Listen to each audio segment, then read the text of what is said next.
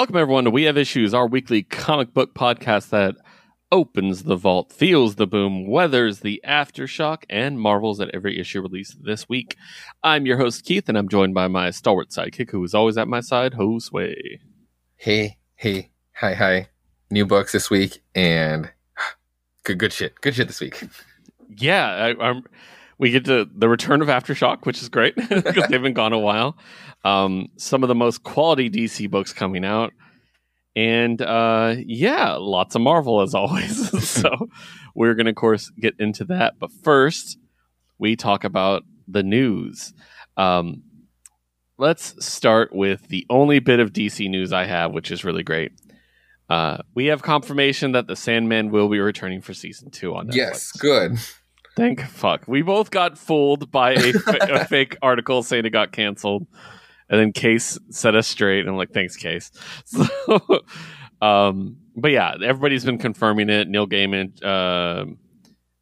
freaking Jenna Coleman, who plays Joanna Constantine, everybody's talking about it. So great. It's so good. Did you end up watching it? It just needs to explore more. Not yet. I just am so bad at TV. I just need to actually just not have stuff on my plate. Yeah.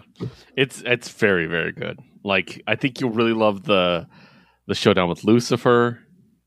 I think you'll really like the whole thing with the Corinthian at the end. Ooh, I think nice. it's really good. Even though that's the one thing I've heard people criticize. Mm-hmm. I think you'll like it. So, all right, some independent news. Let's talk about Toho has announced a new Godzilla film set it for 2023, and it will be released in theaters. Literally, they teased us for a year from today, as we're recording, is where the announcement is at. Yep, exactly. And it will be the anniversary of the first film. So nice. It's not a sequel to Shin Godzilla. It's Toho's next entry into the Godzilla franchise, but still very exciting. The symbol looks super sweet. Yeah, but the Takashi Yamazaki, who worked on Shin Godzilla, will direct. Ooh, okay. Yeah. Fuck yeah. So, yeah. Really cool. That's cool. I'm not the biggest Godzilla fan, but I did used to watch a bunch of them when I had Independent Film Channel in my room when I was a teenager, and they always play the old Godzillas at night, and I've watched all of them at least once. So. Oh yeah, they're just fun. Yeah, they're great. Next up, Dungeons and Dragons Honor Among Thieves. So this is the new movie that's coming out. Mm-hmm. Which, have you seen that trailer? I can't remember if you watched it. We did watch the Dungeons and Dragons trailer. Yes, it looks great. I think it looks like a lot of fun. It is going to be started with a prequel comic from IDW. It's going to be Dungeons and Dragons Honor Among Thieves: The Feast of the Moon. And it'll be written by Jeremy Lambert and Ellen Boner, with artists by Eduardo Ferragato and Guillermo Sana. So it'll be released about a month before the movie actually launches. So, I think that's cool. More movie tie-in comics I like. Black Adam was way more enjoyable having read the 4 issues introducing the Justice Society. Oh, was it? Okay. Yeah, it was. It really, especially with Cyclone and Atom Smasher, since they don't really have too much to do in the movie compared to everybody else. Mm-hmm. It was nice knowing who they were. So, next up, as we know, Conan the Barbarian left Marvel Comics, and the rights have gone to Titan, of all publishers. Well, we now know who is going to be working on the new Conan book for Titan, and it's actually pretty great. The writer is going to be someone we interviewed in the past and talked quite a bit about Conan, Jim Zub. Nice. Yeah. He's great. He has a passion for those books. So I remember talking a lot about Conan during that interview. He really wanted and stuff. So yeah, he really wanted to touch on that property. Yeah. So he is going to be writing that. And the artwork is going to be done by Roberto Della Torre, who did King Size Conan. He did Iron Man Director of S.H.I.E.L.D., if you read that series. Oh, yeah. And the colorist is Jose Villarrubia. There is some art already. If you want to check it out, here I'll send it over to you. It's a black and white sketch of his first shot of it, because it's not coming out till July of next year. Nice. But if you want to that's a pretty cool shot. Yeah, that's some classic fantasy art. I dig that. So, but yeah, next up, Remy Award nominee Poppy is going to be releasing a superhero graphic novel called Tit Tat, and it's going to be through Z2 Comics, and I think it looks pretty cool. It's exactly what you'd imagine a Poppy comic to look like. I almost said Popeye. That's even better. There's also an oversized platinum edition where Poppy signs it, and has a slipcase, art prints, charm bracelet, and a personal letter written by Poppy. So I'm gonna get that kind of version. But it was really cool. It's geared towards teenage girls. It looks like so, which is cool. I like Poppy quite a bit. And then my last bit of truly independent news, and the one I saved for last because I love Josue and I know how he is. Titan Comics has released an official trailer for Kamen Rider 01, which is slated to launch as a 4-part series this November. Oh, wow. Fuck yeah. Yes. So, yeah, it is action-packed trailer, blah, blah, blah. Series come from Brandon Easton, art by Henry Presetia, caused by Brian Valenza, and letter by Jaime Martinez of AndWorld. I just sent you the link if you want to save the thing, but you also get, if you scroll down, you can see a bunch of the covers they've revealed. So yeah, this looks dope. I'm tempted to jump in on this, badass. And I'm not even a fan. So Kamen Rider 01 was, well, they kind of split them by the eras of the reigning empire. So I forget what it is right now. So Kamen Rider 01 is the first entry since the new person took over. And so yes, so that's kind of what the buzz is about this particular character, this particular run. It's just almost the fresh installment of the third era in Japan. Yeah. And I mean, cover A is an In-Hyuk Lee cover, so yeah, they all look super badass. I know. Kind of O's. Yeah, I love the In-Hyuk Lee one, but I think the Derek Chu one is actually my favorite. The second one. Yeah, that one's really cool. I dig that. I don't know. But yeah, that's exciting. I might actually figure out what the fuck this is. So, and then in our weekly news segment for Disney's Gargoyles, which is coming up every week this month, we have some exclusive Gargoyles news. First of all, there's a new cover that was revealed. That is based on the VHS. Oh my gosh! Right? That's the one I want. Right? It plucked at my soul. I was like, it's even got the $3.99 sticker, Be Kind, Rewind, everything like that. So that is so cute. Oh my god, I want that. Yeah, and along with that, they also unveiled another cover. This is an ultra rare incentive variant. This is the second link I'm sending you. Signed by the original creator of the characters. So I just sent that. And yeah, it's damn. I mean, it's just Goliath, you know what I mean? But it's so cool, you know what I mean? Just to have that would be so cool. How rare is it, does it say? 1 in what? 1 in 250? Get the fuck out of here. You have to be a CGC member. And yeah, you have to get the 1 in 250. No. Yeah. Hell no. Hey, you work for a comic book store, just saying. Exactly. There's too many issues of one thing. Just be like, hey, no, it's going to be huge. We should order all the copies. So, all right. Now we're going to move on to some Marvel news. First of all, we do get a first look into our next crossover, Dark Web. Yes. Including some artwork. So I'll shoot that over to you. This is interior artwork. And it does look like Madeline plus the evil Spider-Man. The evil Spider-Man? Yeah. Chasm, right? Yeah, that's his name. Is Chasm now. Ben Reilly. Yeah. But check out that second one with the picture of her with the scythe. That's fucking sick. Like, I really, really like that. I love the fact that they're both clones, you know, like but they're gonna have a lot in common. I'm curious. It's like it's like I'm still kind of like worried about it. I'm getting Damien vibes off of this. It's like we just had that sweet run in New Avengers, like passing the torch from Magic, and now it's like she literally said she has a handle on it, and now she doesn't. First thing. Yeah, we'll see.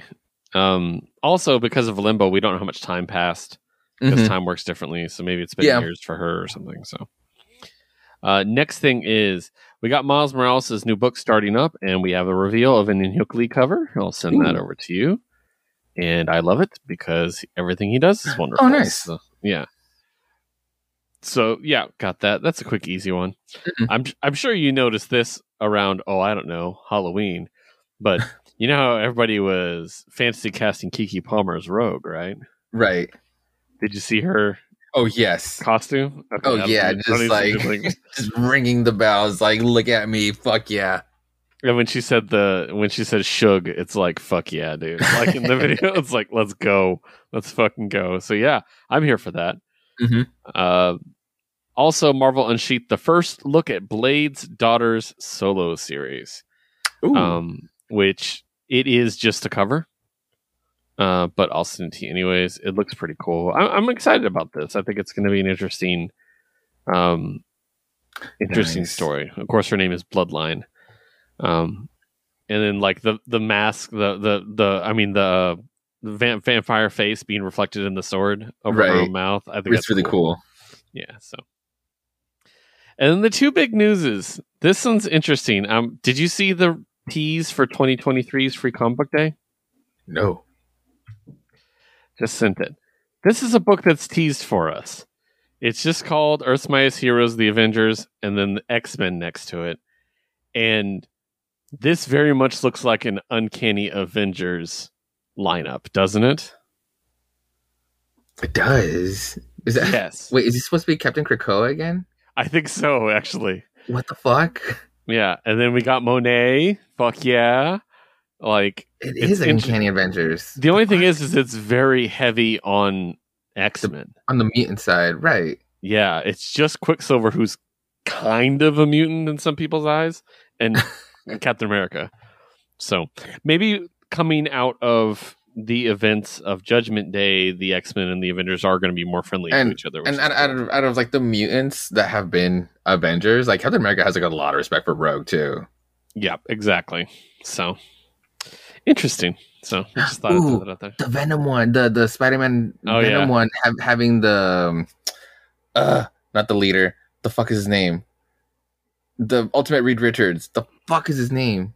Ultimate Reed Richards is what I'm trying to say. I know who you're thinking of. We both know exactly the Maker. The fucking Maker. Thank you. He's coming back, so thank God, because he actually went back home. He's been in the Ultimate Universe. So, what's his play now? Yeah, he's one of the best villains they've created. Absolutely. So, it's great. And then the final thing is, this is really interesting. We have Star Wars The Acolyte coming up, which is a live-action TV show set in the Star Wars universe, right? Yeah. And it looks like the newest cast member is going to be Daphne Keane, a.k.a. Laura from Logan. That's cool. Yeah. That's great. Right? Like, I'm like, that alone makes me interested in watching the show. Because Marvel, I'll watch anything Marvel puts out. That's not, a surprise. But Star Wars, they have to actually get something to hook me. And that alone makes me go, okay, let's go. So, yeah, that's really cool. That'll be out in next year, I believe. We don't know exactly when. So, but yeah, that's everything I got as far as news. Did you have anything else you want to add? No.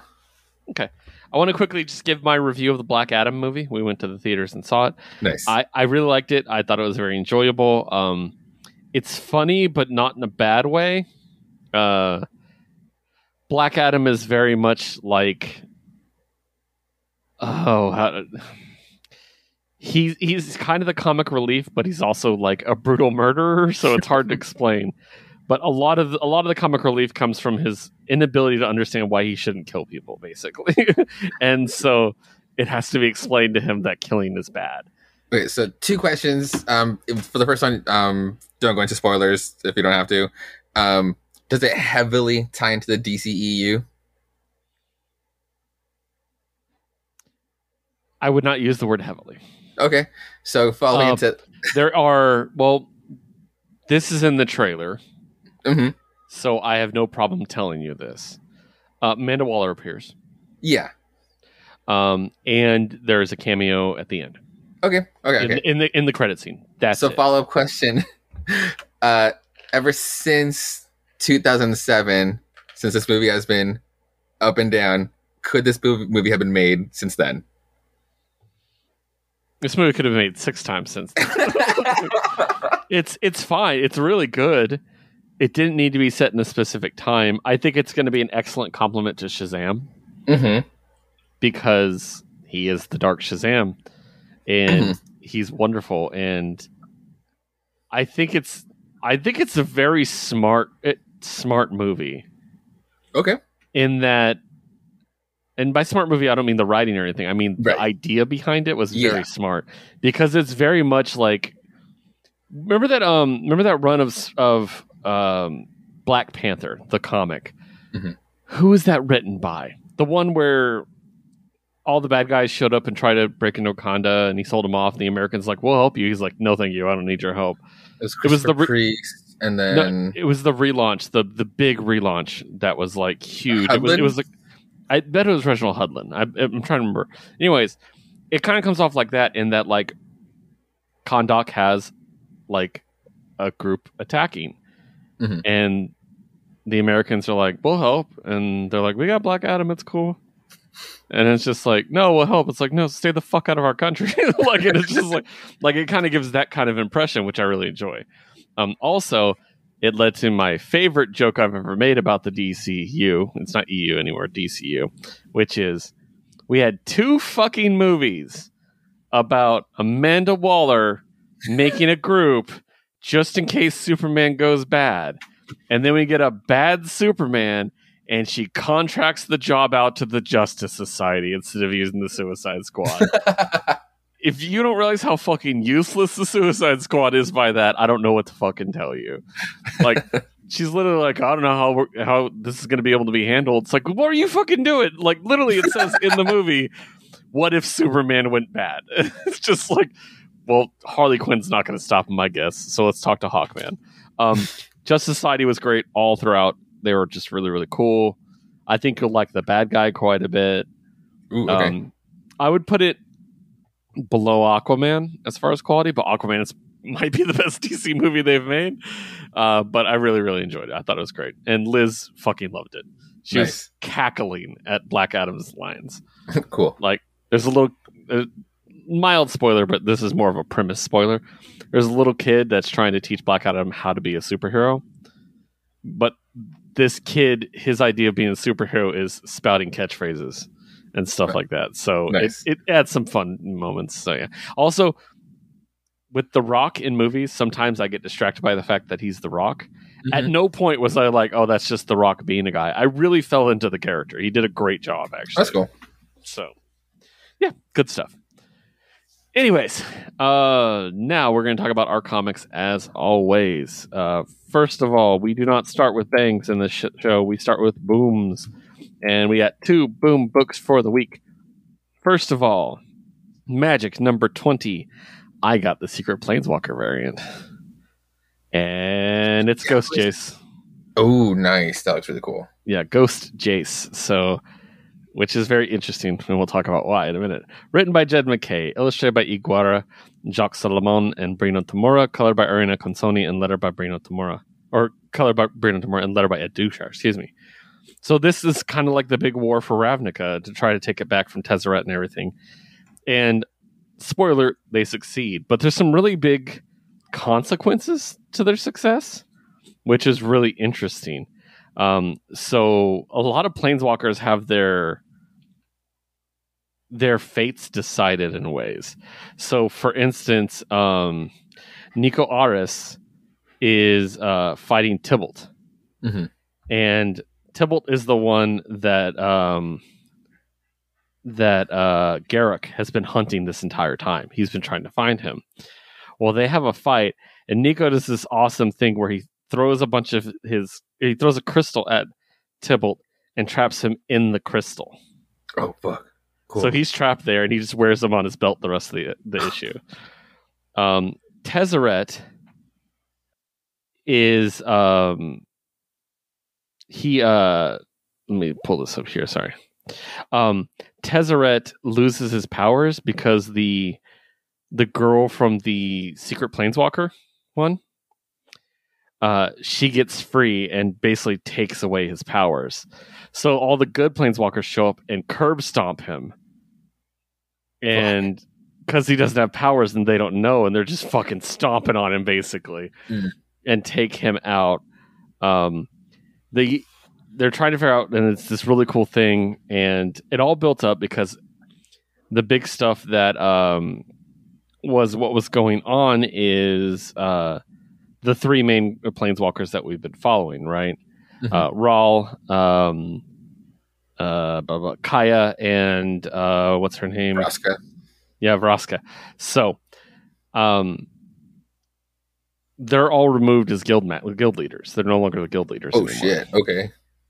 And basically, if they're like, "Oh, you guys can be guild leaders again," they're like, "No, we're good, thank you." So Rahl marries his boyfriend, which is cute. Kaya just wants to go adventuring on her own. Yeah. And remember, Vraska, her whole thing was she was in love with Jace. They loved each other, but he died, and now he's a ghost and everything like that. Right. Well, Tezzeret's army was just Jace clones. Remember, they were just making her kill Jace clones over and over and over. And they're like, after they said Tezzeret did some good for once. He's like, even he didn't mean to. He's like, after all, we had the spirit. All we needed was a body. So they dropped Jace's ghost into one of the clones. So he's back. Fuck yeah! Oh, nice. That's why this is kind of outdated.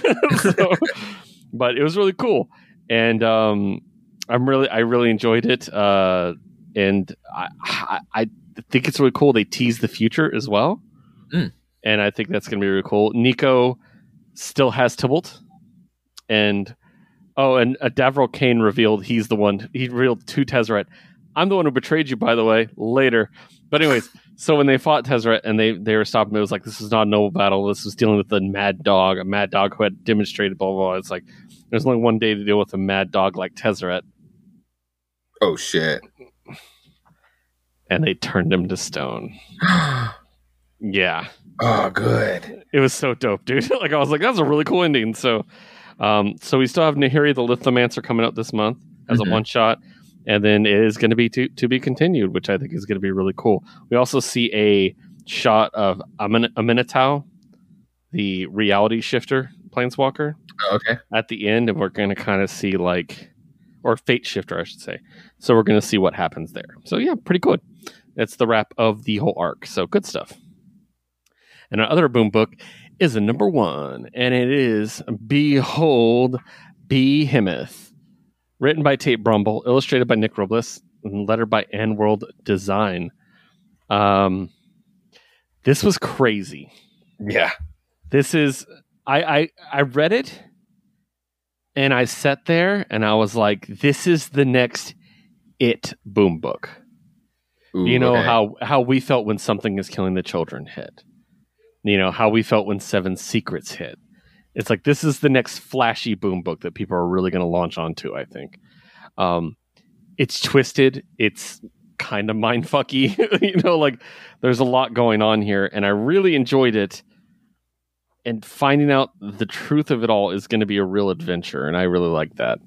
Also, there's a little bit jump back and forth in time, which I think they do really well to tell the story very well. But really, really cool. And gruesomely gruesome at sometimes, but I really liked it. What did you think? Really fucking good. I mean, I think you're right. It's definitely going to be a book that we're going to be talking about, and we kind of already have been talking about Tate since he's the guy who co-wrote the first arc to House of Slaughter. Right, exactly. So he's definitely has a taste for the horror, but this does feel a little bit more than a quick mini of a horror. There's some distance to just by this first issue alone. We're definitely going to go to some places. There's way more to this mystery, this connection. it was a great teaser first issue. I really, really fucking loved it. Yeah, definitely. And Tate also, for those wondering, Tate had a lot to do with Black Hammer. Mm-hmm. He did a lot of Black Hammer work, so if that's your dig, I really like it. The tease at the very end of what after the fall, this is the shit I want to see. I know. That's what hooked. Like, everything was really cool, but I'm like, this is the part I need to read. And then, Tell and me then all this. They led us with that reveal at the end as well. Like, that was just like, I don't want to say too soon, but it was just right to want to stay. Like, I need to see that play out. Yeah, it's needless to say, trying to avoid direct spoilers. I got some serious, like, Last of Us vibes, obviously, is one you could mention. It's like, I would want it to take its time, but I know we're going to get like a Last of vibes-ish. But like, to get to that part 2, the act 2 of it, it's not going to be Last of Us part 2. It's this whole fucking monster of act 2. Or even the thing that jumped out at me was Cable and Hope in the future in Marvel. Oh, yeah. And that's kind of what was the big thing that jumped at me. I was like, ooh. So, really good stuff. I really enjoyed it. So, next up, after the boom, we talk about the Aftershock, thankfully. Aftershock comics back. Yeah. Astronaut Down #4. I did catch up on this book. I missed issue 2. And so I finally got it and was able to catch up. Written by James Patrick. Art by Rubin. Colors by Valentina Brisky. And letter by Carlos Mangual. It's really cool. And it's about... Basically, there's a cancer infecting the world, and it's slowly infecting the world, and there's only certain cities that are still safe, and they have these walls up that are keeping the cancer out. These volunteer astronauts, basically, they have a way of helping to cure it, but they don't have the full formula, is I guess the best way to explain it without getting too much into it. So they use this technology to launch their signature, their entire self, through reality, through every possible reality. And that way other realities can get the cure and work with it. And like maybe other realities are doing the same thing, so this world will get it. It's this whole complicated thing, but it's really cool. Long story short, these astronauts are sacrificing their lives, essentially. The main character in this case survives, wakes up on another world where the cure works and it's curing the cancer. But now in this other world, he has to deal with the fact that his world probably isn't cured and everybody's probably dying. And he had kind of a strained relationship with his wife in that world. And in this world, he's dead, and his wife, the girl who, you know, is his wife in the world, in this world is like, I want to be with you. I know you're not him, but you're close enough. And it's just like, he's dealing with the fact that he was prepared to sacrifice himself for the world. And now it looks like the entire world's going to get sacrificed and he's the one that's going to survive. And it's the opposite of what he thought was going to happen. No shit. And it's the biggest case of survivor's guilt you could possibly have. Yeah. Yeah. And so it's really interesting. And there's a cool tease at the end. I think there's only one issue left. Okay. But this was turned out to be pretty fucking cool, actually. Nice. I'm really upset I missed issue 2 because it stalled me on it. And then once I caught up, I'm like, this is fucking great. Like, so, yeah. And then my other Aftershock book is The Dogs of London #5. Every single one of these covers have been so great with these dog faces. Oh, those are sick. Those are really cool. So good. Written by Peter Milligan, art by Artesita, color by Valentina Bianconi, and letter by Rob Steen. This is the one about the old British gangster who killed his friends because they were douchebags when they were young. It turns out they have superpowers. They didn't die. They just sat underground forever. This is kind of the conclusion, and part of it is him teaming up with all his old enemies to fight these guys. And fucking hell, this is a brutal ass issue. That happens at one point. Fuck. And that's self-inflicted, I should point out. Okay. The dude's fucking mind controlled to blow his brains out. And it's all in glorious, explosive detail. There's another one right here. Like, it's just brutal. But it comes to a logical conclusion. And it comes to I will say, a happier conclusion than I expected. Because it was after those two panels? Well, just because it was a grim series. And he did kind of do the wrong thing in a way. Okay. So it's very interesting to see how happy it ended, but I did really enjoy it. Nice. I feel sad for one of the guys because it's clear he was a latent homosexual and was raised in a time when that wasn't okay. Oh. And now he's here, and he's like, wow, it's okay to be gay here. Mhm. But then also he wants to kill everybody, so he still has to be stopped, which is kind of like really sad, but done really well. It wasn't done in any negative way. I thought it was just a really great idea of like how much the time and like surroundings you're raised in can impact how you feel. You know what I mean? And how you act. And I thought that was really cool. So yeah, good stuff. And next up is Dark Horse Comics. I got one Dark Horse book, and it's Quick Stops #1 from Kevin Smith. This is great. Written by Kevin Smith, art by Jeremy Semser, and letters by Andrew Thomas. It is black and white for the record, which is great because Universe comics should be black and white. This one is about how did Holden McNeil from Chasing Amy come up with the idea of Blunt Man and Chronic? Oh, no shit. Yeah. So he's at a Comic-Con and he's the guest of honor and he's being interviewed by Alyssa from Chasing Amy, the girl. And so they're like friends now, I guess. Okay. And but okay. She is actually adapting his comic Chasing Amy to a show for Netflix. Oh my god! And so that's why they're together and stuff. What's and wrong with that? I know it's fantastic. I love it. So, but basically they tell the story. They also fill in a lot of little holes. Like they point out that if you remember the Comic Toast, the comic book shop that with Steve Dave from Mallrats and stuff like that, the douchebag guy, they reveal that place went out of business because Brody Bruce opened Secret Stash to compete against it and put it out of business. Like they throw in a lot of little bits like that. If you were like me and you obsessed of the VSQ universe for the first 4 movies, especially, you also find out Holden, presumably before Dante, worked at the Quick Stop, but only for a month. And he came up with the idea for Blunt Man and Chronic because Jay and Silent Bob are there. They had weed, and they're like, "You want to smoke this?" So they go in the cooler and smoke it with him. And he has a hallucination where they're Blunt Man and Chronic. And he's like, "Fuck yeah, that's what I'm gonna do," basically. And that's how the story began. And then they kind of go through the whole history of like what happened with them and Jay and Silent Bob Strike Back, where they're trying to get their motherfucking movie check, and shit like that. Like it just kind of ties it all together. And I thought it was really fun. And if there's gonna be more of these, I think that's awesome because there's like lots of little fun ways to tie it together. Like the fact that Dante basically is a triplet, but not really. like how are we gonna tie? They're all cousins, Like I think that's really cool. Like. Yeah, I think that's going to be really interesting. I'm very curious to see where it's going to go and what else they're going to touch on. But I love seeing the representation of Chasing Amy, which I think is a very underrepresented Kevin Smith movie. I mean, it's still the most problematic. Age is the worst of his properties. Age the worst?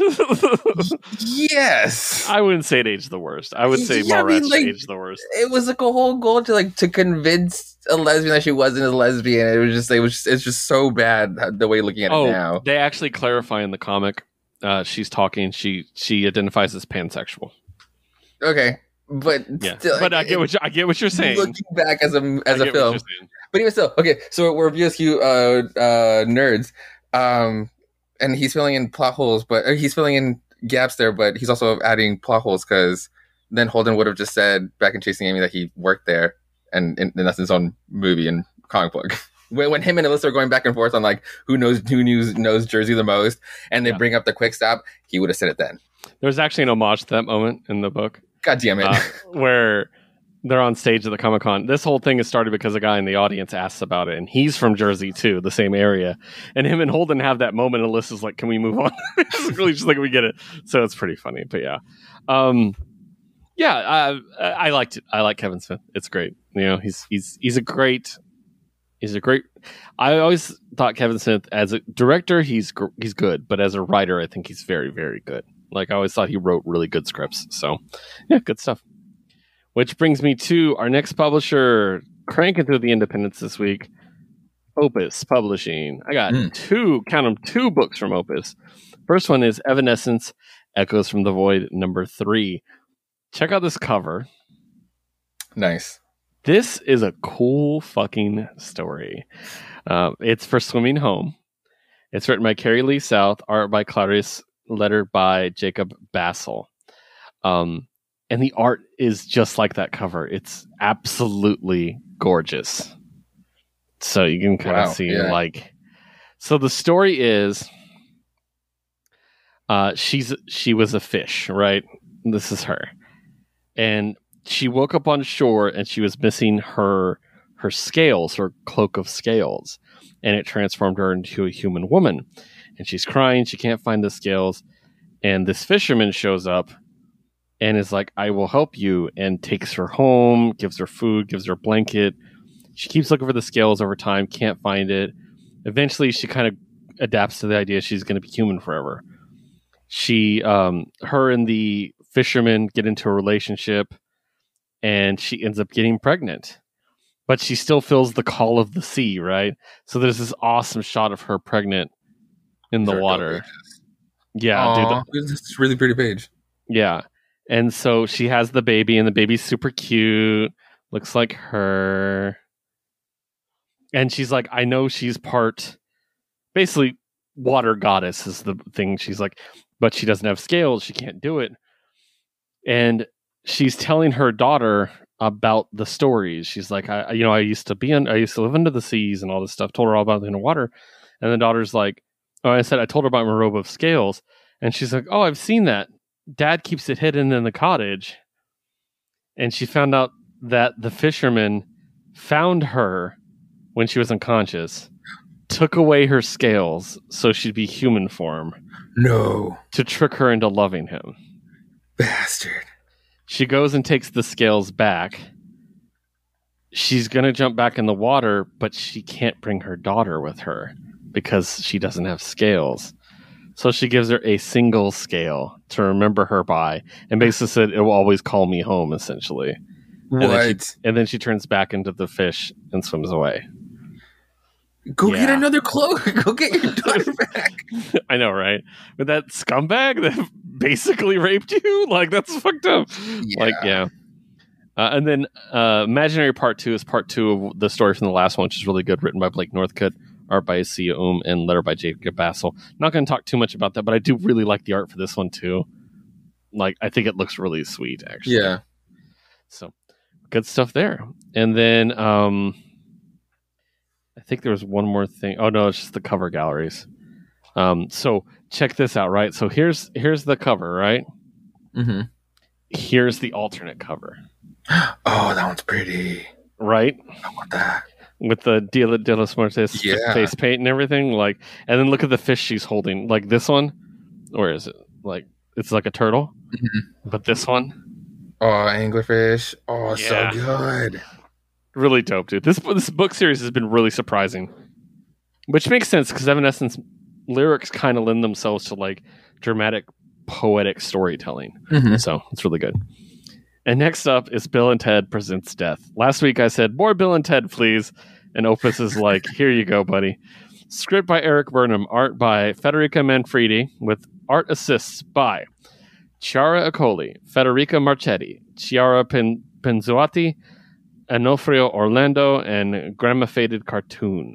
Colors by Valentina Pinto. Color assistant is Charo Solis, and letter by Jacob Bassel.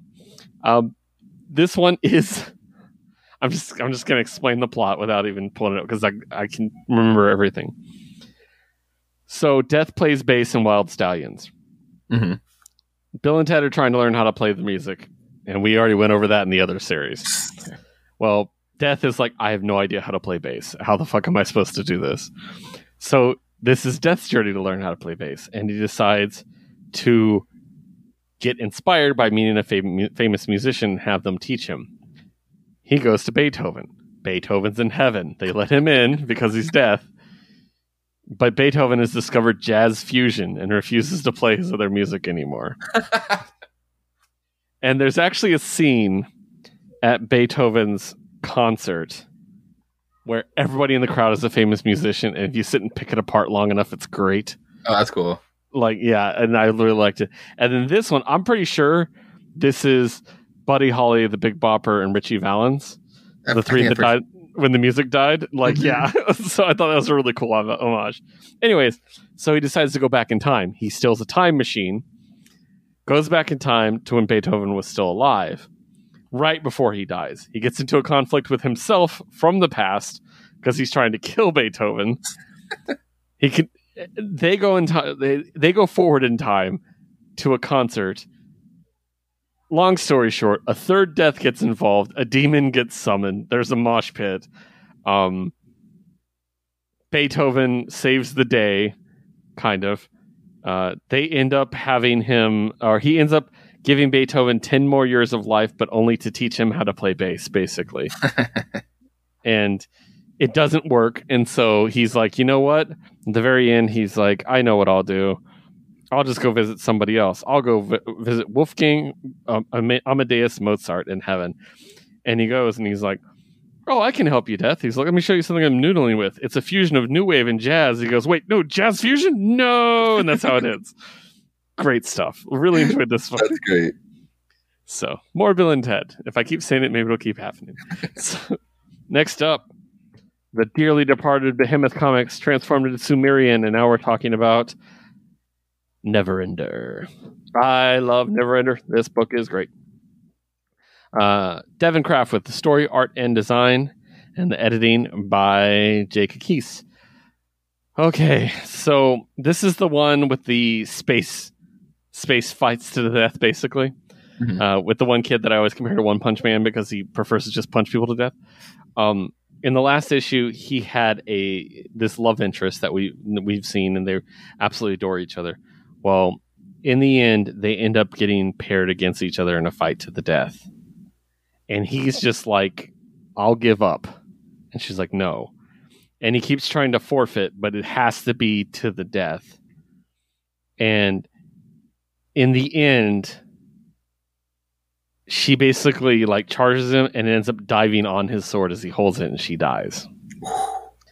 And there's a scene, the very last page is him basically, he was told not to say anything negative about the Colonial Republic or any of this stuff. It's very political. You're not supposed to do that, you know?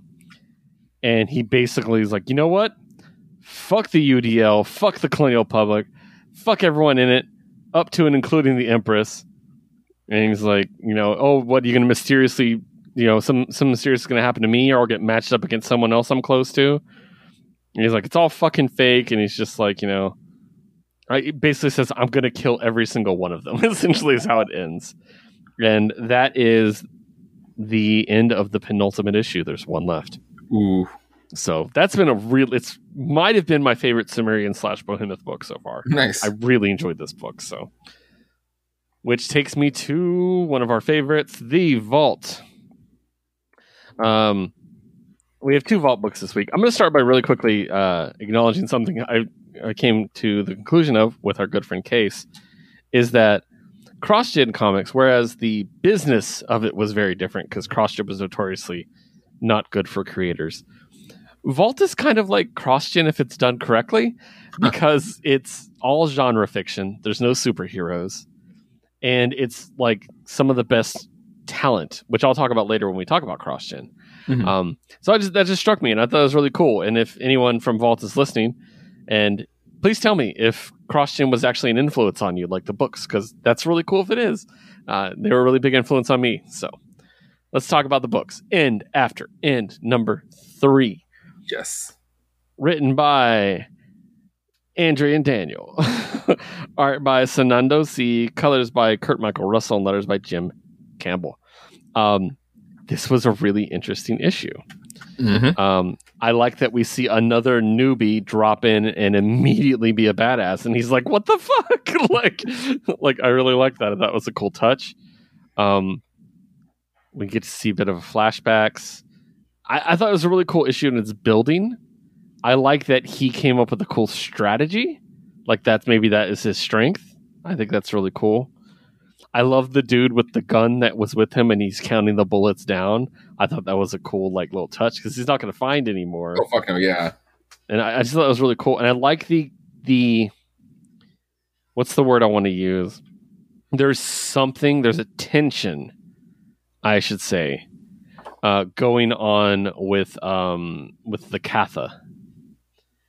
With, like, he got the weapon, and she's like, "That's not for you." And it's like, interesting, what's happening? She's really tense with him. She doesn't seem to like him very much. And I thought that was really interesting. So I like the issue. It was a good building issue. What'd you think? It's fun. It's just like it's a different type of mystery where that I'm waiting for it to unfold. Just because it's like, it's about literally unexplored territory. Like, where do we go from here? And now that we are here, is back to that question: where do we go from here? Then, so yeah, and then, but then like that going to like the cliffhanger a little bit. It's just like, well, maybe it is better that we should just stop where we left off, because we're just the same people, just fucking trying to take over, trying to conquer the shit that isn't even ours. But yeah, so I'm really curious how this is all going to play out, because Vault isn't just about the simple message or plot that it presents itself. There's always so much more to it. Exactly. There's always several layers to a Vault. Yes. Very few Vault books are very like thin like that. So, I mean, even Blue Flame is blowing our mind. Yeah. Speaking of amazing layers, Heart Eyes number 3. That was not a sexual joke, by the way. That was an accident. Heart Eyes number 3. I did get the A cover. Yeah. But I saw the B cover and had to get it too. I really like the B cover too. Yeah, I thought it was really cool, so I had to get both. So Heart Eyes number 3, written by Dennis Hopeless, art by Victor Ibanez, color by KJ Diaz, and letter by Simon Bolin. This was a very cool next step in this story, because they could have just kept doing the same thing and it could have gotten old, but they're advancing the story very well, I think. I just keep falling more and more in love with Lupe. Me too. But also absolutely terrified of her. Is the way I'd put it. You can't, Keith. You can't be terrified. It'll never work. I know. Well, terrified from a distance. The bit with the old lady in the store, that was really interesting and really sad. Really good. And just like the quick shots of different locations and stuff, I thought was really cool. The thing with the mother and the kids at the end obviously is a good thing. It's all about her relationship with people and also the monsters. Like, she's the bridge, and that's kind of like terrifying, you know. And then there's this person in a bunker somewhere, and that's, you know, just what's going on there. Yeah. And then that last reveal of a monster is fucking ridiculous. It's so fucking big. And then the missile and everything. So I really liked it. I thought this was really enjoyable. I really like her quite a bit. It does give me, I'm starting to get the last book you'll ever read vibes from it. Mm-hmm. Not from anything like saying it's a ripoff or anything, but I get the same vibe. I get the same feel from it. I really enjoy it because I loved that book. Well, I mean, sometimes we get these books that come out that just have like these similar tones. And yeah, I get what you're saying with the last book you'll ever read coming from the same house, but having but this, also well this next cover. Yes. Well, even going off of that, this like solo journey that's kind of a horror tale, I'm getting like Poison Ivy vibes too. Just like nobody can get too close, or there's these stories where it's like she builds these bonds that just end up going so wrong. But this issue though was really cool how we got like this like story A and then this kind of story B like in one, and it didn't feel rushed. It didn't feel too wordy. It was actually a really, really solid issue. But yeah, I'm completely in love with her too. I'm just like, I would not be scared. It's like, cool. I'm cool with the monsters as long as I'm cool with you. Yeah. All right. Well, that ends our journey with Vault this week. Let's talk about Image Comics. And we got a couple books, not a ton, but I'm going to start with Hell to Pay number 1. Written by Charles Soule, art by Will Sliney, colored by Rochelle Rosenberg, and letter by Chris Crank. So Charles Soule, one of my favorite writers. I just adore so much of what he does. So yeah, this book has so much potential. I think you're going to love it. It is referred to as the Shrouded College Book 1. Okay. And basically, we open up with a billionaire trying to impress a very pretty woman. And he's just like, yeah, look, that's a Tasmanian tiger, extinct since 1930. I cloned it, brought it back from the dead. And she's like, yeah, Elon Musk has 2 of those. And he's like, yeah, that's the Ramona Lisa. She's like, okay. And she's like, I'm unimpressed. Show me something new. And he reveals that, and this is where it's going to hook you, I think.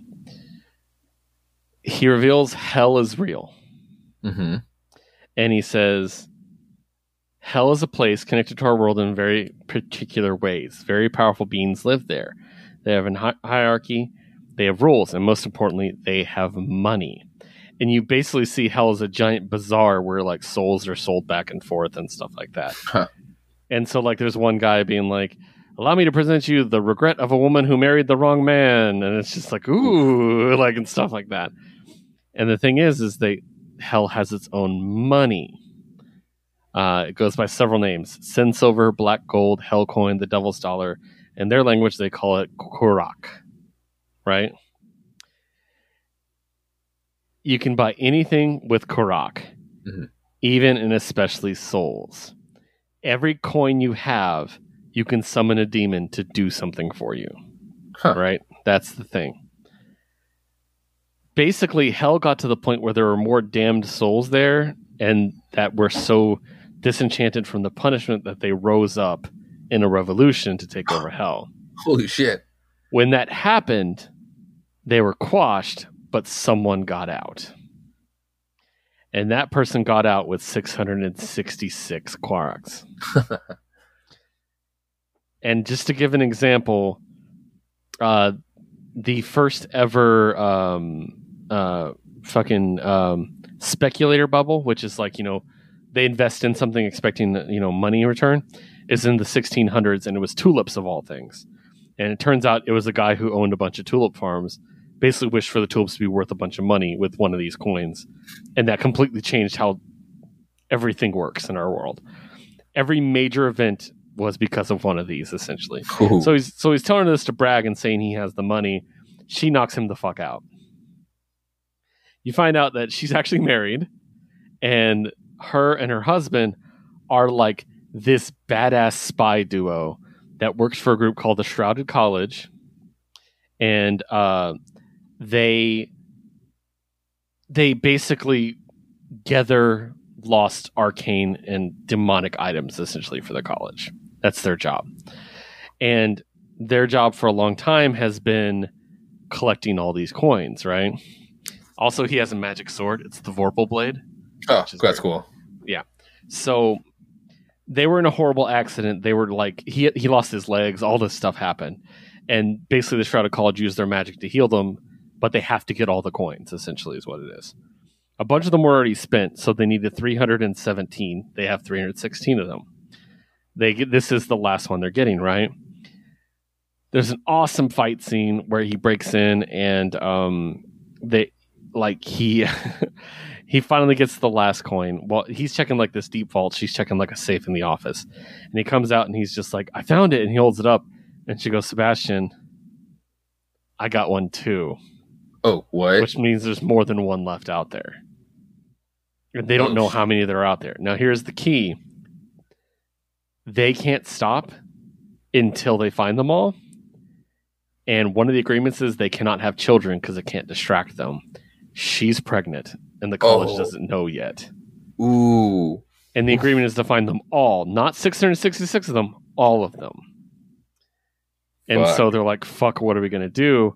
They're interrogating the guy when this happens to him. Yeah.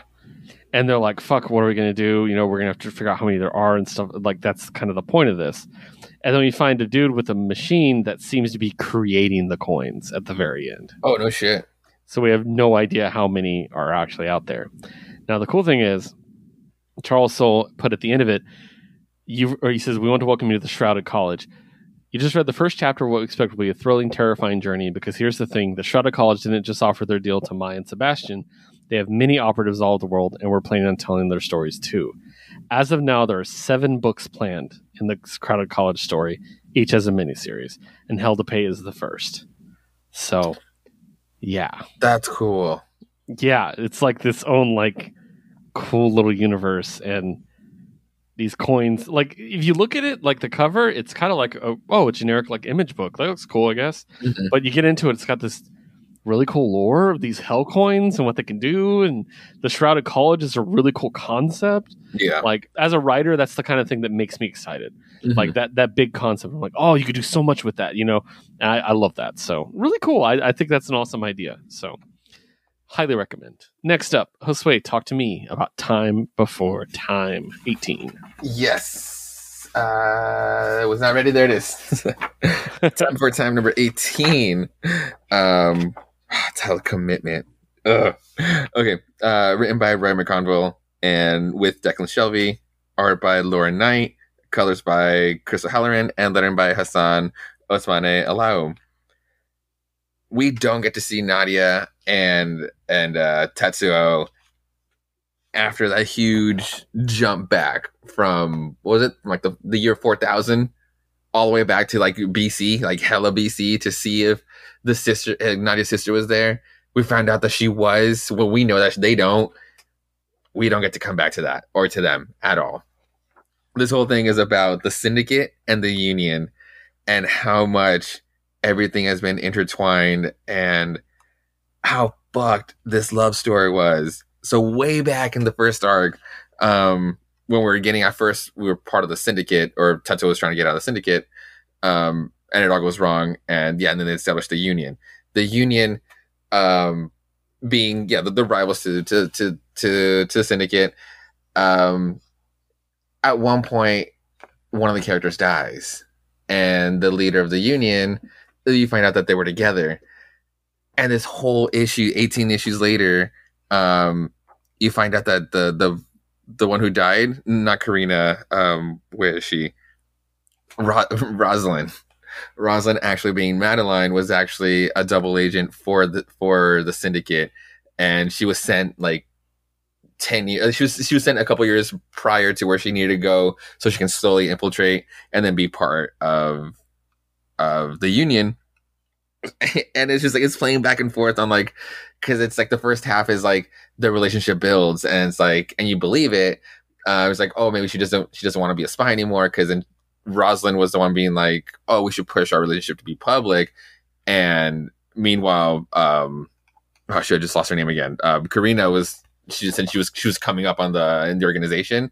She was kind of like, then she wanted to hide it. So it's kind of like, oh, like, she actually cares. And you find out later that she was like, when Karina finds post Madeline's death, when she finds all these tapes that she was sending back to like the future, and then you're kind of like lining up to like the years that it was like kind of going back and forth too. It's like it was all fucking bullshit. Though, was it kind of real? Because her mission was never to get close, like in intimate that way. But it's like, so did she give a shit? She obviously didn't, because like she was still sending all these secrets out. It was nothing but juicy fucking drama and gossip in this issue. It was so good to just like to build towards like the shit that's been brewing in the back. It was a much needed issue. I fucking enjoyed this issue. It was really good. Time Before Time is just awesome. Nice. All right, I'm going to switch over to Antioch number 2. This is the spinoff of Frontiersman, or the continuation of Frontiersman. Words by Patrick Kinlan, art by Marco Ferrari, letters by Jim Campbell. So Antioch is another hero that was arrested for an environmental crime and was sent to the same prison as Frontiersman. And they kind of team up in this and get to know each other. And that's kind of what's going to happen here. Is it's about their time in prison, about them trying to survive. And there's a conspiracy to kill Antioch. He needs to die for some reason. It's kind of setting up the whole premise and introducing some characters. I really liked it. I thought it was really cool. I love the way that Patrick and them create new heroes just out of whole cloth, and I think that's a lot of fun. They don't really go with too many cliches. Mm-hmm. Like they're very original, and I really like that. So really enjoyed it. I can't wait to see where it goes. I'm not going to give it too long of it because it is an issue 2, and I think it's more setting up and less of like the meat, or this is the meat actually. You know what I mean? Like we're going to get into the story soon, which I really, really enjoyed. So, but I love Frontiersman. He's a great character. He's just fucking great. So, all right. Next up, Golden Rage 4. Josue, take it away. Golden Rage number 4. This is the penultimate issue. Words by Chrissy Williams. Art again by Laura Knight. Colors by Sophie Dodson. Flats by Shane Hanakui. And lettering / design by Rebecca Carey. This issue is through the perspective of the fourth lady in the little group, and she's kind of like the artsy one. She's like her whole play is like the way she just like she monologues about how she internalizes art, and as stuff is brewing in the room, as where we last left out, left in this issue, and was that Jay, the newcomer, the new young girl, new young lady, it was all her fault. Like she was the one that sent them all there. It gets set straight. She basically does. It's not her fault. She's not. It's not the one that sent them all there. She didn't push the magic button or anything. Though she does work for the organization that does this out in this super fucked up world. Again, this is still a real okay, supposedly okay world out there. They just send women when they're no longer useful to this like messed up island. So they're pretty much like everybody's like trying to pin it on her that it's still her fault. Though it's just like though she has no control over it. They literally don't tell her anything. She's just basically another patsy. She just works the cubicle in this huge fucking corporation. They bring her to the clowns, and the clowns being these clowns on the cover. Okay. And they said, and it's like and these are the clowns. These two ladies as clowns, and they put a show for Jay. They put a show, Jay, with playing out this metaphor with this egg, and it's actually very, very brutal, very touching on like them just like passing this egg back and forth. And at the end, when it cracks in Jay's hands, it's just like it's fucking brutal. It's like the weight of this scene plays out with very little words. It's just like again through the perspective of the lady from the is the focus on this issue. But again, we're also like in this like parley of like all the houses together, like so it's like there's still no tension while there's still some like animosity between some certain characters. But yeah, like it gets through to Jay, and like everybody kind of accepts her in that yeah, like she's kind of forgiven, but it's like because like they know she wasn't the one that really sent them there. But she is kind of coming to or lets them in that the island is gonna get liquidated, though she doesn't know what the fuck that means. If they're gonna like bomb it or just like get rid of this island, though we can only imagine what that could mean. If they already just don't care about women like this, so they need to get the fuck out of here. And Red, the one who was supposed to be like the main villain here, she kind of spoils her mom's secret that this whole time she's had this lifeboat or this little itty bitty like sailboat that can probably hold at the maximum of 4, 5 maybe people on it. And so yeah, of course, I wonder like the way Red says it at the very end. I wonder who will get to go. An island full of women. So it's like, I can't. There's only one issue left, so we'll see who makes it out. Oh, I didn't realize it was going to be that short of a mini. Mm-hmm. Oh, interesting. I've seen it at 4. I saw it 4 out of 5. So I mean, we'll see where the next one goes. All right. And 2 books that I believe we share: Little Monsters #7, written by the insane man Jeff Lemire, art by Dustin Nguyen, letters by Steve Wands. Oh man! So we got some background for Romy, which is probably the most important part of the book. I think. And that was really interesting and sad, and a lot about the consequences of what happened. This is definitely the beginning of the new arc, even though it wasn't like a hard end. There wasn't like there was a huge time skip or anything like that. It's pretty definitively this is the next part. You know what I mean? So yeah. I really liked it. I thought it was cool. The guy's design, the elder's design was fucking great. I loved the way this was told of how it was, how it is, how it was, how it is, and then how it has to be. Yeah, I thought that was very impactful, very awesome. I really enjoyed this. It's just so good. It's just such a good, creepy little book. And it's so contained. It's so small. It's one little town, basically, that they're in. And it's just like, we don't see anything else outside. And they've done such a great job of 7 issues going nowhere. You know what I mean? And yeah, exactly. And I really like that. I love this series. It's just so very, very good. And I like that. I mean, unfortunately, we do have a smaller cast, but I think it makes it more interesting in the end. I think so too. And the division is interesting. Yes, especially how it's painted on the cover. Yes, exactly. I love how the back and forth. But I really have to think of like, we've gone nowhere, but literally we're still here, and it's almost like, at least for me, it has to do with like I still don't fully know these characters to fully get out of here. Because once I wrap my head around them, then for sure, let's go. Let's fucking keep going with the story. I don't care where we go, but it's just like this little mystery of like the way how it opens with like the kid like tinkering with the radio, and it's like I don't know why I know this, but it's just like I vaguely remember, and it's like, wait, what the fuck is that about? And then and Lucas explains like, yeah, it's the same thing with me on guitar. Like, I don't know why I know guitar. I'm just like fiddling, and then pretty music basically comes out, and it's like, oh, what is this gap that they have that they don't remember, but there's like this history there. And then it's like, and then like the fact, and then when he fixes the radio and they're listening to literally The Wall, I love that they didn't have to be any more reference than that. But like, we knew exactly what the fuck they were listening to. Right, exactly. So really cool. Lots of little character moments like the tea party and stuff. Yeah, exactly. It's like they know that they know something, but it's just like they don't know why they don't. It's like, but they're vampires. It's like, what is this? What is this little piece that we don't know yet? Exactly, yeah. And finally, Bloodstained Teeth, number 6. Story and creation by Christian Ward. Guest art by Mac Chater. Colors by Heather Moore. And letters by Hassan Atzmani Al-How. We don't even check in with our main character in this issue, which I thought was really cool. Atticus doesn't even appear. Instead, we get the motivation behind the Doctor. And I really enjoyed it. I thought this was such a cool idea to give her own issue. And her drive, what she's doing. You know what I mean? Like, why she's doing what she's doing. She's far less selfish than the other sips. You know what I mean? Like, and that's going to be an interesting thing to come back to.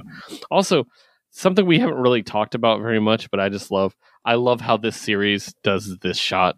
Oh, just like the straight up grins. Yeah, with the silhouette, but with just the Cheshire Cat shot, basically. Yeah. Yeah, I really, really like that. It's just done very, very well. But I dug it. I like getting her motivation and seeing where she's going to go from here, and how this is going to tie into his hunt with the Sips, and if he needs to kill her, which it sounds like he's going to have to, will he be able to do it? You know, will he be able to bring himself to it? So maybe this is his redemption. You know what I mean? I don't know. We'll see. But I really liked it. What do you think? Yeah, no, it's what you said. Like, I do also like that. It was like her motivation issue. That it wasn't just like she's not going to be just 2-dimensional character from the other side and just following Atticus. I like that we took a beat from that to just like really play out her story. It's just like, it's supposed to be this huge world, this huge like expansive city, and everybody has like the story to tell. So it's like, I like that we took a full issue to tell hers. So now it all makes sense. Like, now that their dialogue is just going to be that much better for like when we do have like those clashing dynamics. Exactly. Yeah. I don't know, I think it's really cool, and I do want to see Atticus come face to face with her and see what he thinks. You know. Also, I thought it was so twisted how it's like she gets bitten and you think like, oh, and then she's gonna turn her daughter, but it's crazy how like the scene changes and it's like it's her on the supply next to her daughter. Right. Exactly. I thought that was such a sweet little twisted turn. Exactly. Okay. Next up, we are going to talk about DC Comics. And we got a couple books, not a lot, but we got some quality. I'm going to start with Monkey Prince number 8. This is the end of the Aquaman portion of the story. Written by Jean Louis Yang, art by Bernard Chang, colors by Marcelo Maiello, and letter by Janice Chiang. So basically, Monkey Prince has to come to grips with who he is. He has to master the extendable pole, and fights off the King of the Trench, who's also demon-possessed. And it's really a lot of fun. One of the keys to this series is that his parents are professional goons for supervillains. And so every time they lose, they have to switch towns. So they started in Gotham. Now they're in a coast city, and literally they're trying to pretend like basically they're trying to convince their son that everything's okay, and they don't think he knows, and he knows. He's the one who frees him from prison this time. And they're like, "Hey, we need to talk." He's like, "Where are we moving next to? I've always wanted to see the Daily Planet building in Metropolis." And so it looks like they're going to be going to Metropolis next. Nice. And the title of the next issue is, quote, "Super Crush on Super Girl." And bro, same. So I really like it. It's been a lot of fun. I think it's going to go to 12 because it does say limited series. And that'll bring us up right to where, the next big event we saw where he's going to play a major role. So I think that's a good idea. So, yeah, good stuff. And to you for Batman 129. I had to get... So I almost didn't get an issue, or we ran out of cover A's, but I had to get this cover B. There's only cover B's left. And thank God, because this actually looks like a played out, like a real scene. Like, it's just Batman going into like a basement with like a simple flashlight, like no gadgets. It's right. And then just like a Riddler reveal, like not a Joker, but it's just like, it's a good little painting, and it's by Gabriel Delotto, who's one of my favorite comic book artists. So it's like I was so happy I got this one. But anyway, so this is Batman 129, continuing the failsafe saga that he kicked off with, and that is written by Chip Zdarsky, art by Jorge Jimenez, color by Tomi Amori, and lettering by Clayton Cowles. So yeah, failsafe has dominated Gotham, and it's basically no man's land again for like a second at least while he's running it. And it's basically Batman's worst nightmare for it to happen, that his city is burning while he's underwater, literally in Atlantis. And he starts figuring out that's like eventually failsafe will figure out that I'm down here, because he basically is me. He explains to Arthur that's like that his subconscious, Zernar, is what created failsafe, so it knows everything he knows. And Arthur tries to put up a front, at least in Atlantis, like at least because, like how Bruce says, it will show up. Some Atlantis are like, why the fuck should we? Like, one, you're not our king, and he's just a human, so why should we give a fuck? And Arthur's like, how many times have you saved the Earth, dude? And he's like, that's just preposterous. Like, I don't know. It's like, exactly. Go ask that simple human how many times he has, and we'll be here all fucking night because he'll explain every single one of them. Save his ass, or protect his ass. Failsafe does show up underwater, and he gets to jump on Arthur too. He's programmed to do this. They basically take him to where Bruce is supposed to be, but Bruce uses the teleporter to go to the Watchtower up on the moon. Basically on a one-way drive, so failsafe can't use it. It's just like to prolong it. And the whole can Batman do it with prep time? Maybe not. Definitely not against his own subconscious of a robot, because even with prep time, he did not have enough prep time for failsafe. He is on the way. He found a ship that can launch to space to get to the Watchtower. Batman shoots it out of the sky, but it's just a robot. He lands and just blows a hole in the building. Batman does what Batman never does. He gets a gun. Batman gets a gun, and I forget whose gun it is. It's kind of a powerful one. It opens up a hole in the back, but he can't get to it yet. He's still that much faster and stronger. Batman blows up a hole in the wall, or he opens up an airlock. So he's again just buying any sort of seconds to lure himself in a trap that failsafe would. He basically just like outsmarts failsafe for like a second, and it's like on the in the teleporter, in the Watchtower's like other teleporter, and he tricks failsafe. He rigs the teleporter into teleporting everything except the thing in the pod. So failsafe gets teleported back to somewhere on Earth. And as it goes, though, the whole thing is kind of like meant to kind of blow up because the way he kind of like tinkered with it. He does have like a mouth protector, and he has his dope Batman armor. So he thinks he's okay because he's drifting in space. He calls up a javelin to pick him up because there's no Alfred. And that's the thing. That's the thing I found out too. Because the whole thing why failsafe is out and about and owning everything is because failsafe only comes out because it was programmed that way in case Batman ever killed anybody. On false alarms, when there was an accident or it's like, oh, bad guys planned this for me or to do this for me, like how it happened, it was Alfred who would put in the alarm to lock him away. And yeah, we all know where Alfred is. So anyway, suddenly Bruce's plans aren't so clever. Exactly. So he's hitting up Javelin. He's calling up a Javelin to pick him up as he's drifting in space, and he's realizing, fuck, failsafe hit up those Javelins first, and now he's stuck drifting in space with no fucking ride home. And that was the cliffhanger for this issue, and we'll see next. You know what I want to happen? I want this to be the moment that Superman returns from space.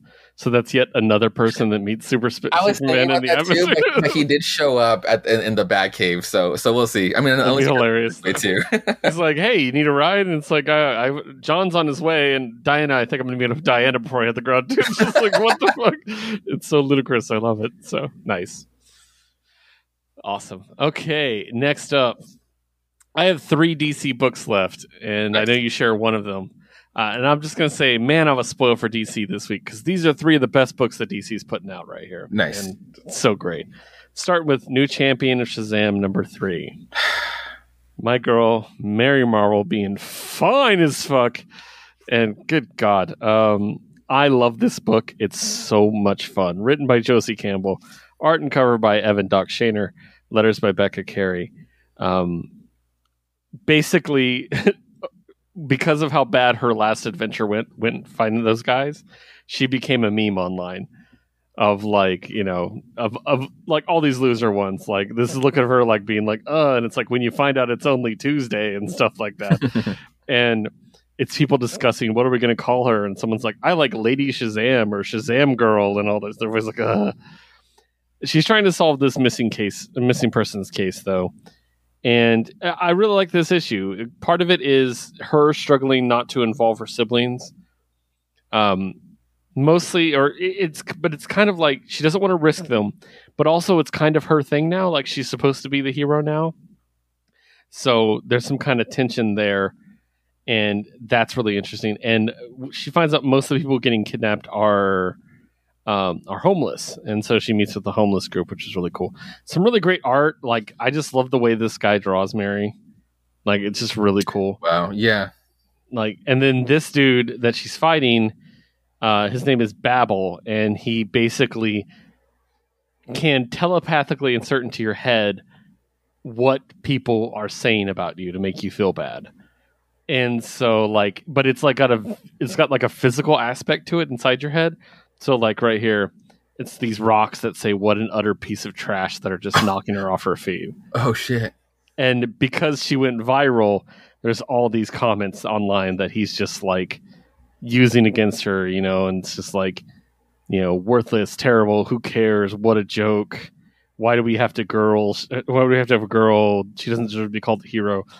My favorite comment was, Gritty is the only hero that Philadelphia needs, because, do you know who Gritty is? No. Gritty is the greatest thing in existence. Gritty is the Philadelphia Flyers mascot for the hockey team. Oh, okay. He is fucking hideous. And that's the point of him. That's and right. So he's a troll. And so Philadelphia, being the worst fucking city, is like, Gritty is our hero. And I'm like, yeah, that makes a lot of sense. So, but yeah, so this is issue 3 of 4. This is only going to be a 4-issue mini. That's the biggest crime I could think of. Yeah, I mean, I've seen it from the beginning, and that sucks. Like, I saw a tweet where it's just like, I can tell you everything about this book, and it's like this one, the Shazam book. I would love anybody to tell me like anything going on in Batman Nightfall or Night something. Yeah, the Night or the Fortress or any of those. Yeah, Night Fortress, something like that. It's been gone for like 8 issues or something, but it's just like, yeah, I have no idea what that book is even about. And yeah, it's just really sad that this book is getting so much praise, and it's just 4 issues. At the very least, can you just give it like the consolation prize, DC, and give it like a season 2 or something? I have a feeling that because Shazam 2 is approaching, we already have a trailer. Mm-hmm. They made it 4 issues so they can return to the status quo, give Billy the powers back so they can do a comic tie-in to the movie.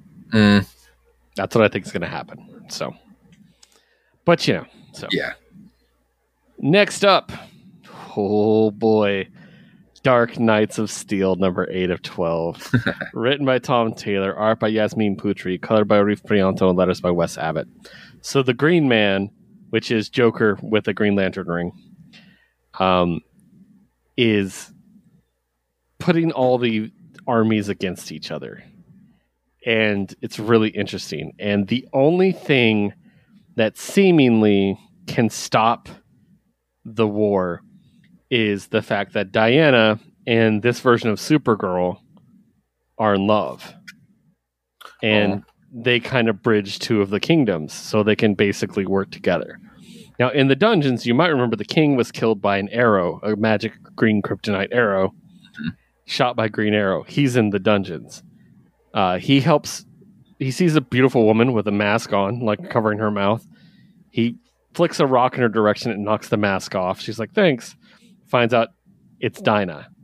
Yeah. And she had the mask on because she's a black canary. And she's like, I scream. And basically, they're going to work together to get out is the idea. We get a really cool confrontation where the combined forces of Amazonia and the House of Storms, which is the Black Lightning family, are approaching the L Kingdom. And they're met by Harley Quinn and Amanda Waller. Amanda Waller's the general for the L's, and Harley Quinn's like their advisor. And they're like, hey, why don't we just be peaceful? And they're like, how about you go fuck yourselves? And basically like, all right, so they walk off, and then the forest attacks them because we learned in the previous issue, Poison Ivy's in the forest, and she's in love with Harley. That's right. And basically throws the whole forest at this army. There's also a cute moment where she's like, she says, "I'm like, I said I'd bury an army for you," and she says, "There are 2 armies." She goes, "You're worth it," and then they do a cute little kiss before she leaves. Oh, so, yeah. I forget how cute she is, like in an actual jester outfit, an actual Harley Quinn outfit. Yeah, it's so cool. So, but then the Green Man, again, Joker with a Green Lantern ring, shows up, destroys a good chunk of the force, and also seemingly kills Poison Ivy. And is like, keep going, because he just wants the fight to happen. So they're outside the Elk Castle. They're calling him out. And then Supergirl and Wonder Woman show up. As I said, they seem to be the link that could stop this. They stand there with their holding hands, basically talking about how they can have peace, right? And one of the House of Storms kids controls water. So he floods Kara, it's Zala in this, but Kara, I'm going to call her Kara, floods her lungs with water to try to drown her because she's the one who killed Jefferson, their dad. Oh. But she's acting like she has no idea what they're talking about. She doesn't remember this at all. That's key. He's trying to kill her, and she's like, leave her alone. And it's like, yeah, whatever. So Kal-El's mom, the queen, comes down, lands, and it's just like, she's like, listen, what if we surrender? She's like, then the L's come peacefully with us, but all the citizens can survive. She's having this discussion with Hippolyta, right? And she's just like, the queen is like, no one has to die, and she goes, agreed. She shakes her hand and she says, where's the fun in that? No. To Diana? No, to Hippolyta. Oh, fuck. That's Diana right there. Yeah. Oh my god. Right? And then it ends with Diana screaming mother. Oh shit. This book is so good, dude. Like, I'm not going to tell you guys what happened to read it. It's good. That's awesome. This book has been fucking great. So, all right. And our final DC book of the week. I know Josue is excited to talk about it. I am too. Poison Ivy, number 6. Written by G. Willow Wilson. Pencils by, this is really weird the way they drew this. Okay. Artist Marcio Takara. Pencils by Brian Leavell and inks by Jay Leaston. Colors by Arif Prianto and letter by Hassan Atzmane El-Hau. I really like this because originally I think this was supposed to be a mini and was supposed to end here. Right. And I think this is a good way of wrapping up the original story. Like if it had ended here, great mini, and it didn't need to continue. But they also gave us a reason to continue too, which is really cool. When Ivy left Harley and everybody freaked out thinking they were breaking up the gay couple, I said they were in two completely different points in their lives. You know, Harley had learned maybe I need to do the right thing, maybe I need to do good things, and Ivy had never learned that. Ivy wasn't at that point yet, so she needed to find that on her own, and that's what this mini was about, and that's why it was really good, because it needed to serve that purpose. Yeah, and this first 6 issues served that purpose wonderfully. It completely changes her worldview in a lot of ways, which I really enjoyed, but it did it in a realistic way. It finally gave her the upper hand on Jason, because that guy's he's the reason she's a bad guy. Like, he's been like a piece of shit her entire life. So her finally getting the one-upsmanship on him is great. It's also fucking gruesome what happens. Yeah. I was like, as I was reading, I was like, Josue fucking loves this. I'm so uncomfortable when Josue loves this shit. Just this shot. Yes, I love that. I love that we got a full page of that one. Yes. Yeah. But I do like the connection with the little girl and how she realizes, you know, everything's connected and everything. Mm-hmm. And we do get a tease for the next arc and what she's going to be doing, and that she is going to do things she would normally do. She's still going to kill people. She's going to go after the bad guys that the good guys won't, basically, which I like that concept. We also get a tease maybe of a reunion with her and Harley. Yes. So, which I think is a really cool idea. I really thoroughly liked it. I like the importance that Harley had on her the entire right way through. Mm-hmm. Basically, the entire thing was a letter to Harley. Yeah.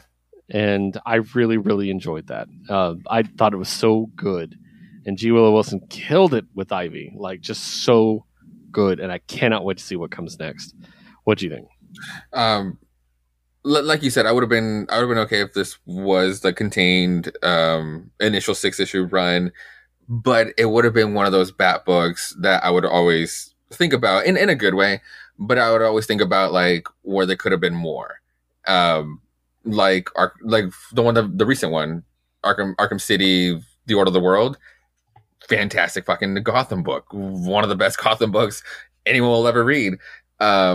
Sadly, it's a mini, but I love the way it explored the city. I love the way it psychologically it explored everything about it. This is in the same way, and now, but in this case, we will get that second part. I wanna read G. Willow Wilson explore now,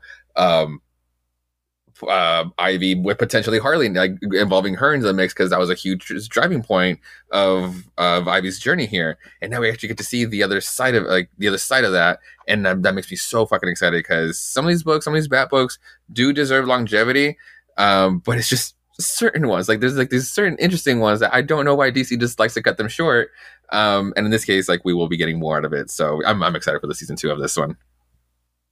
Yeah, I'm excited too. We'll see what's going on, and if Harley joins her, that's going to be really curious to see how that affects the Harley Quinn book. And that too, yeah. Yeah, so we'll see. All right, now it's time to wrap it up with Making Ours Marvel. And I am going to start off with something I love, and I talked about a little earlier, and I cannot wait to get into it. CrossGen. CrossGen was an independent company that launched, I want to say, either in the late 90s or early 2000s. I cannot remember directly. But CrossGen is a company that, there's a couple things with them. They only did genre books. So fantasy, sci-fi, historical, whatever. They did not do any superhero books. They did a fucking comedy wushu book, like Jackie Chan style. Like, they had a samurai book. They had all kinds of stuff. It was really cool. That's awesome. That's why I compared them to Vault earlier, because that's kind of how Vault does it. There's some controversy about CrossGen did their business practices. They didn't treat their creatives very well. At least some of them. They had some superstar creatives they lured in. And when I get to the names of who wrote these books and stuff, you're going to be really kind of shocked, I think. So Marvel has the rights to CrossGen now. And if Marvel wants to, they can do something with these characters. And if there's one thing I accomplish with this podcast the entire time we do it, if it's to convince Marvel to please do something with CrossGen, then I will accept that my time on this earth has been spent well. So, CrossGen Tales. It's a one-shot, but it's gigantic. It's the size of a graphic novel. Mm-hmm. And it reprints issue 1 of 4 of their books. The first one is Ruse, which is a Victorian detective story. Mystic, which is a story of like magical guilds and the guild leaders and 2 sisters, one of which who is scheduled to become the guild leader and the other is kind of lazy. Mm-hmm. Sigil, which is a sci-fi epic, like fun, more Star Wars than Star Trek, because it's more fun, and stuff like that. And then Sojourn, which is, it's just so good. So we'll get to it. Now, creative team. Mind you, this was, let me see if there's actually, it was 2001 and 2000 when these were published. Okay. So just give you an idea of the years these were done, right? Yeah. Ruse, written by Mark Waid. Oh, wow. Yeah. So pencil by Butch Juice, inked by Mike Perkins, art by Laura Martin, and letter by Dave Lampier. Mystic, written by Ron Mars. Pencil by Brandon Peterson, inked by John Dell, color by Andrew Crossley, and letter by Dave Lampier. Dave Lampier does all the lettering. Let's just get that out of the way. Sigil, Barbara Kessel, Ben Lai, Ray Lai, and Will Quintana. And Sojourn, this is the one a lot of people like. This, I think this was their best-selling book.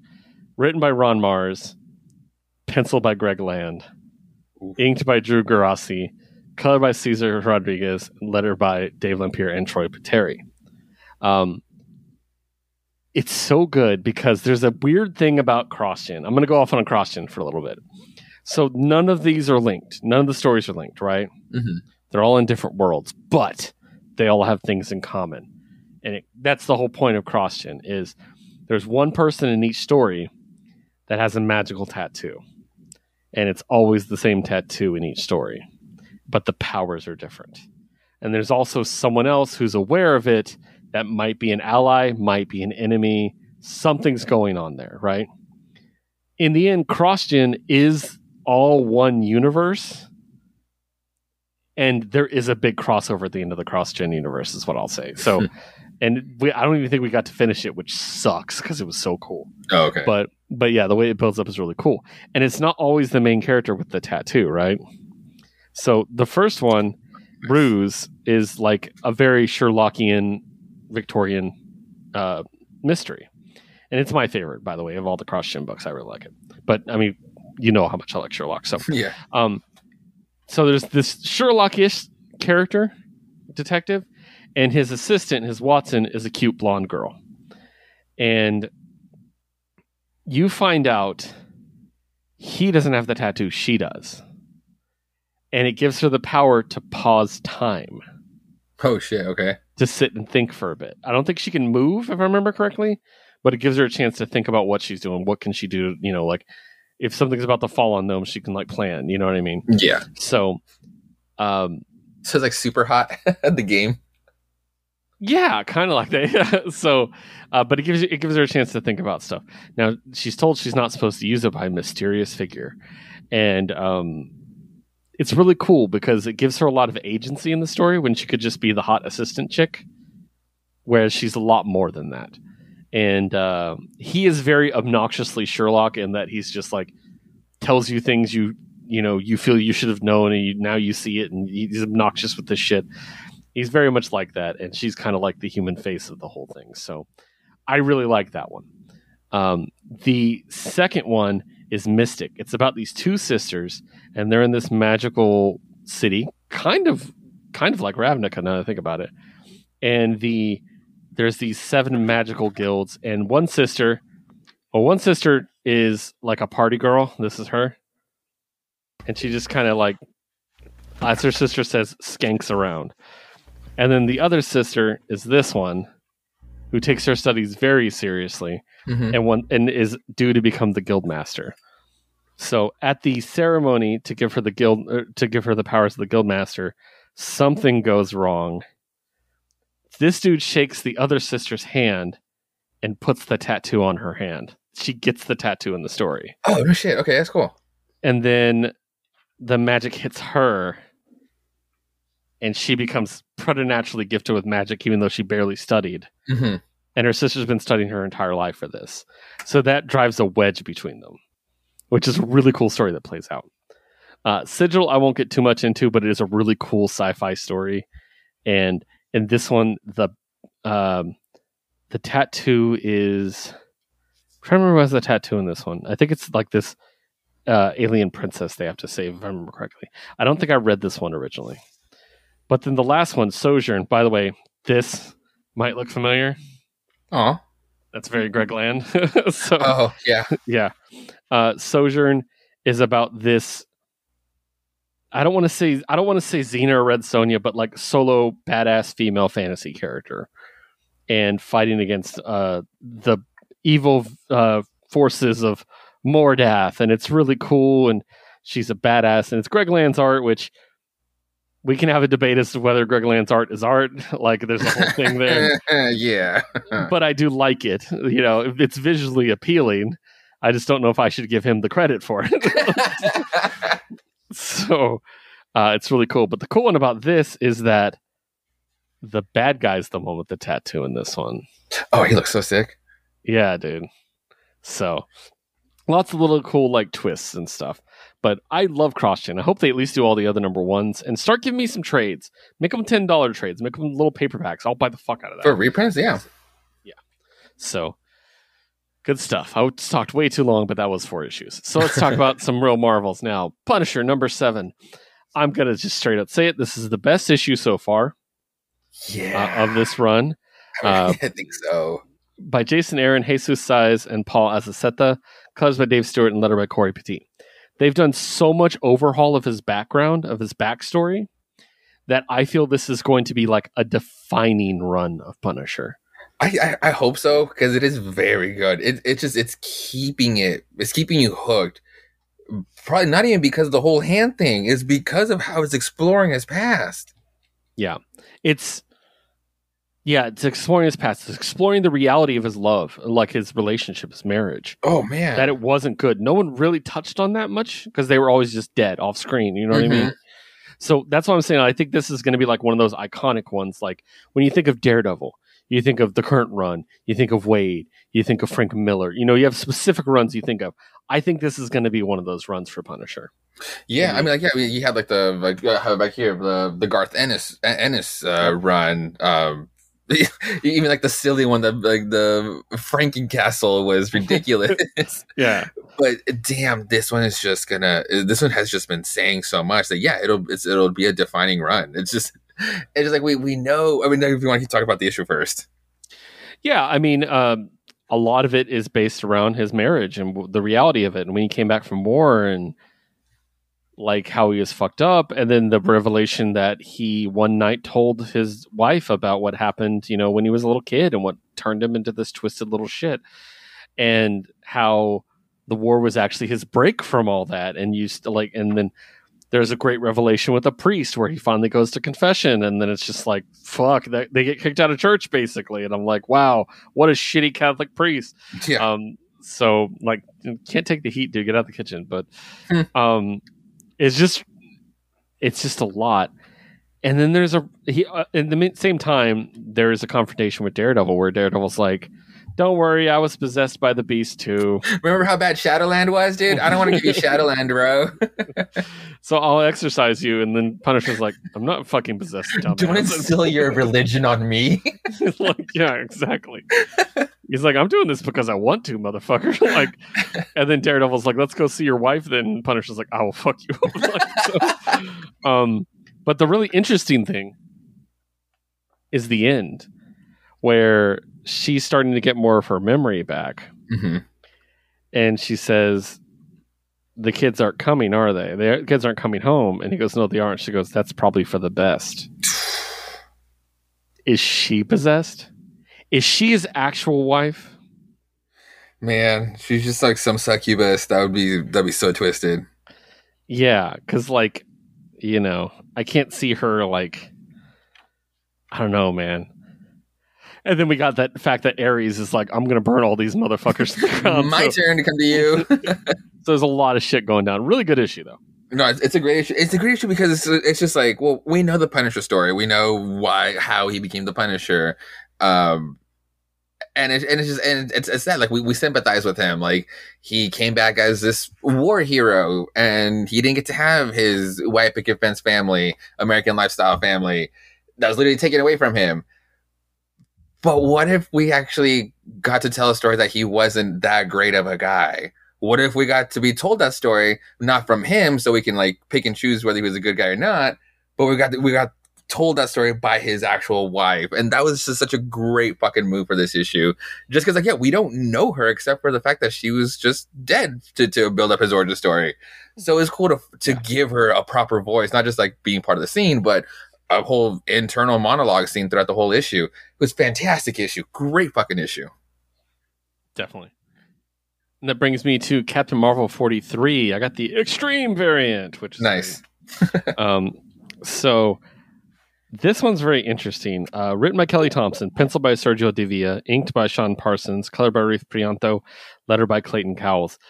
This is a crossover with the X-Men because it's dealing with Binary, the split from her. Oh, yeah, That was a part of the Starjammer. She flew off into space. And Carol gets a distress call from Rogue, of all people. It was like, you need to come help me, blah, blah, but it's all broken up. She can't find her, so she goes to the X-Men, and the X-Men are like, yeah, she took off in space for some reason. We don't know why. So Binary is also basically screaming in Carol's dreams. Something's going on there. So there ends up being a team up. And it's a great team up because it's Carol with Spider-Woman.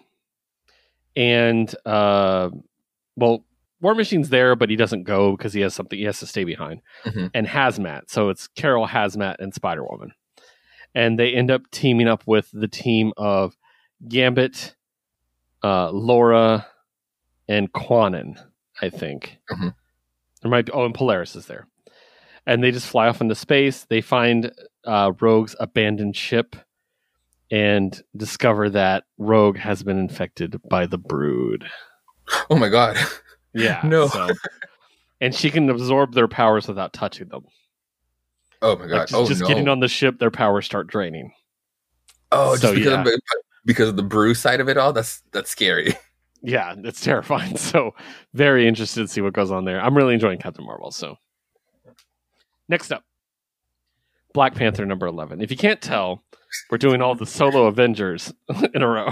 Also, asterisks that I need a rant as soon as we're done talking about this issue. But just okay, good. Black Panther 11, written by John Ridley. I might bring up what you're going to rant about. Written by John Ridley, art by Herman Peralta, colors by Ceci de la Cruz, letter by Joe Sabino. Okay, there's so much that happens here, and it's so good. So some kind of armed organization, I don't want to use the T word, because there's a whole political thing behind it, takes over the major data centers on the planet, all three of them, which is where most of the internet goes through, basically. They basically said, hey, live peacefully, motherfuckers, or we're going to turn off the internet, essentially. And we took it personally. The U.S. And I took that personally, yeah. So we basically tried to fucking fight them because, yeah, we failed, and they shut off Wisconsin from the internet. Wisconsin. Just Wisconsin. Like, I love that. Then the Avengers became involved, and these people managed to fight off the Avengers. Of course, only one Avenger each. Captain America, Captain Marvel, and Thor, tried to take one each, and they lost. And this entire time, T'Challa's like, none of this feels right, and Captain America's like, fuck you, T'Challa, you don't know shit. He's like such an ass in this book. And at one point, he actually specifically calls T'Challa out for his privilege. And I was like, oh my god, bro, that was so good. I was like, bro, I know he was a king, but shut the fuck up. You're a white guy from the 40s. Shut the fuck up. And so it was just really interesting, and I thought it was like the way it was building and stuff. We get a little tease of Tosin. They keep talking about him like as the future and stuff. And T'Challa kind of figures out, oh, these are Wakandans that did this, and he thinks it's the new prime minister. He gets invited to one of them secretly. He shows up and he's like, I knew it was you, Falasade, which is the prime minister. He goes, oh shit, really? You thought I was Falasade? I guess I've been more clandestine than I planned. And it's fucking Jai. I literally gasped. Like, it was such a sweet page turn. I was like, okay, here we go. I would have never, ever guessed. Yeah. And because of that asks a lot of questions.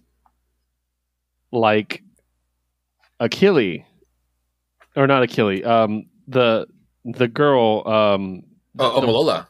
Omolola, thank you. Yeah. Should someone tell her?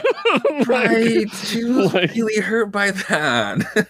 Like, it's really, really interesting. I'm curious to see what's going to happen there. But yeah, I would have never guessed that fucking page turn. I was like, what the fuck? Like, so really cool. But my big thing is, of course, the big takeaways are him calling a black guy out for his privilege. Which, this is the third issue in a row of this book that's been fucking hilarious for a reason. It's like, I'm surprised like Fox News hasn't like spun that as a way to not use the N-word, as like calling black people out on their privilege. It's like, God. Yeah, exactly. So good. But that and Jai are like the two big reveals, I think. Yeah, that was fucking huge. Yeah. Oh, and also John Ridley's black, so maybe Fox News doesn't want to quote him. Oh no, I'm saying from like before. I'm saying this whole time is like such a good spin on it. It was like, fuckers. Yeah, exactly. So, but yeah, that's two big takeaways. What did you think, and what was your rant? The Black Panther album is out, and what the fuck, really? I just heard the Rihanna song, and we didn't know anything about it. And I was looking through it, and I'm like, oh fuck! First of all, I got super excited because like there's some Spanish songs in here. Árboles bajo el mar, trees under the sea. That's beautiful by Vivir Quintana and Maria Venecia. And I'm scrolling down. I was like, oh my God, there's so much Spanish because of the whole Atlantis side. I'm already shaking. And at the bottom, it's like, oh fuck, my boy Aleman has a fucking song in the Black Panther album. And I'm fucking shaking. And I'm going up and down to see who is in it. And I'm going back and forth between you. Seen it. I'm going back and forth between seeing you, like talking to you, and going back and forth. And like my eyes deceive me. No way did I see that name, because I always want to see that name everywhere. Featuring, in parentheses, featuring E40. Snow the fucking Product has a song in the Black Panther album, and I didn't know that, and I'm fucking shaking right now. This is so huge. Oh, you're saying the track list is out. The song itself isn't out yet. Oh no, I can click on it right now. I can. It's playing. I'm just muting it for TOS, but no, the album is out. I can play it right now. Black Panther, Wakanda Forever, music to the... Oh, it's not on Apple Music yet. Oh, really? Okay. Well, spoiler. It launches globally on... Oh, it'll be out in 30 minutes for me. Okay. Snow the Product's a song in the MCU. That's fucking awesome, dude. Fucking huge. That's so awesome, dude. I'm shaking right now. I'm excited. I've been staring at that, waiting for that to come out. Well, maybe I will have to change up my fucking Remy's picks. Dude, this list is insane. Okay, but that was it. I just had to talk about it because it's so Black Panther related, and I had to wait. It was a good time, yeah. So, nice. All right, and then She-Hulk number 7. Yes. Another amazing Marvel book. Written by Rainbow Roll, art by Luca Maresca, colors by Rico Renzi, and letter by Joe Caramagna. So, Jin and Jack of Hearts fucked, and that was great. Presumably they fucked again because she like pulled her sweater off with a comfort. Fuck yeah. So, and then we get one of my favorite scenes in this book so far, which is She-Hulk talking to Awesome Andy, Victor Mancha, and Doombot.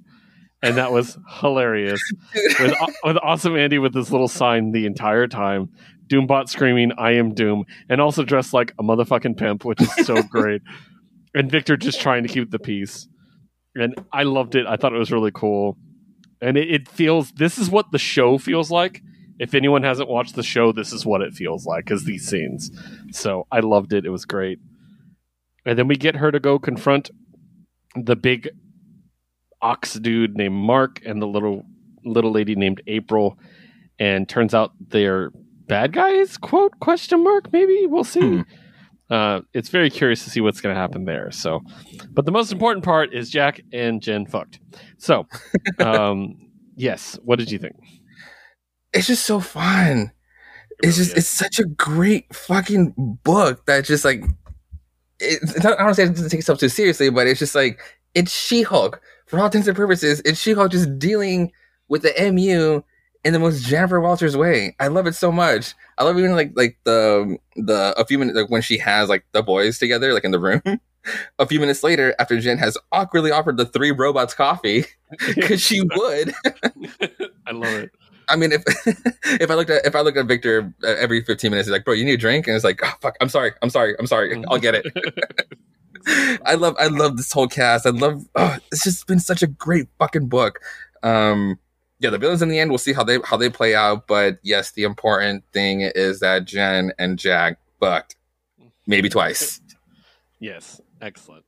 Very happy for her. I like this for her.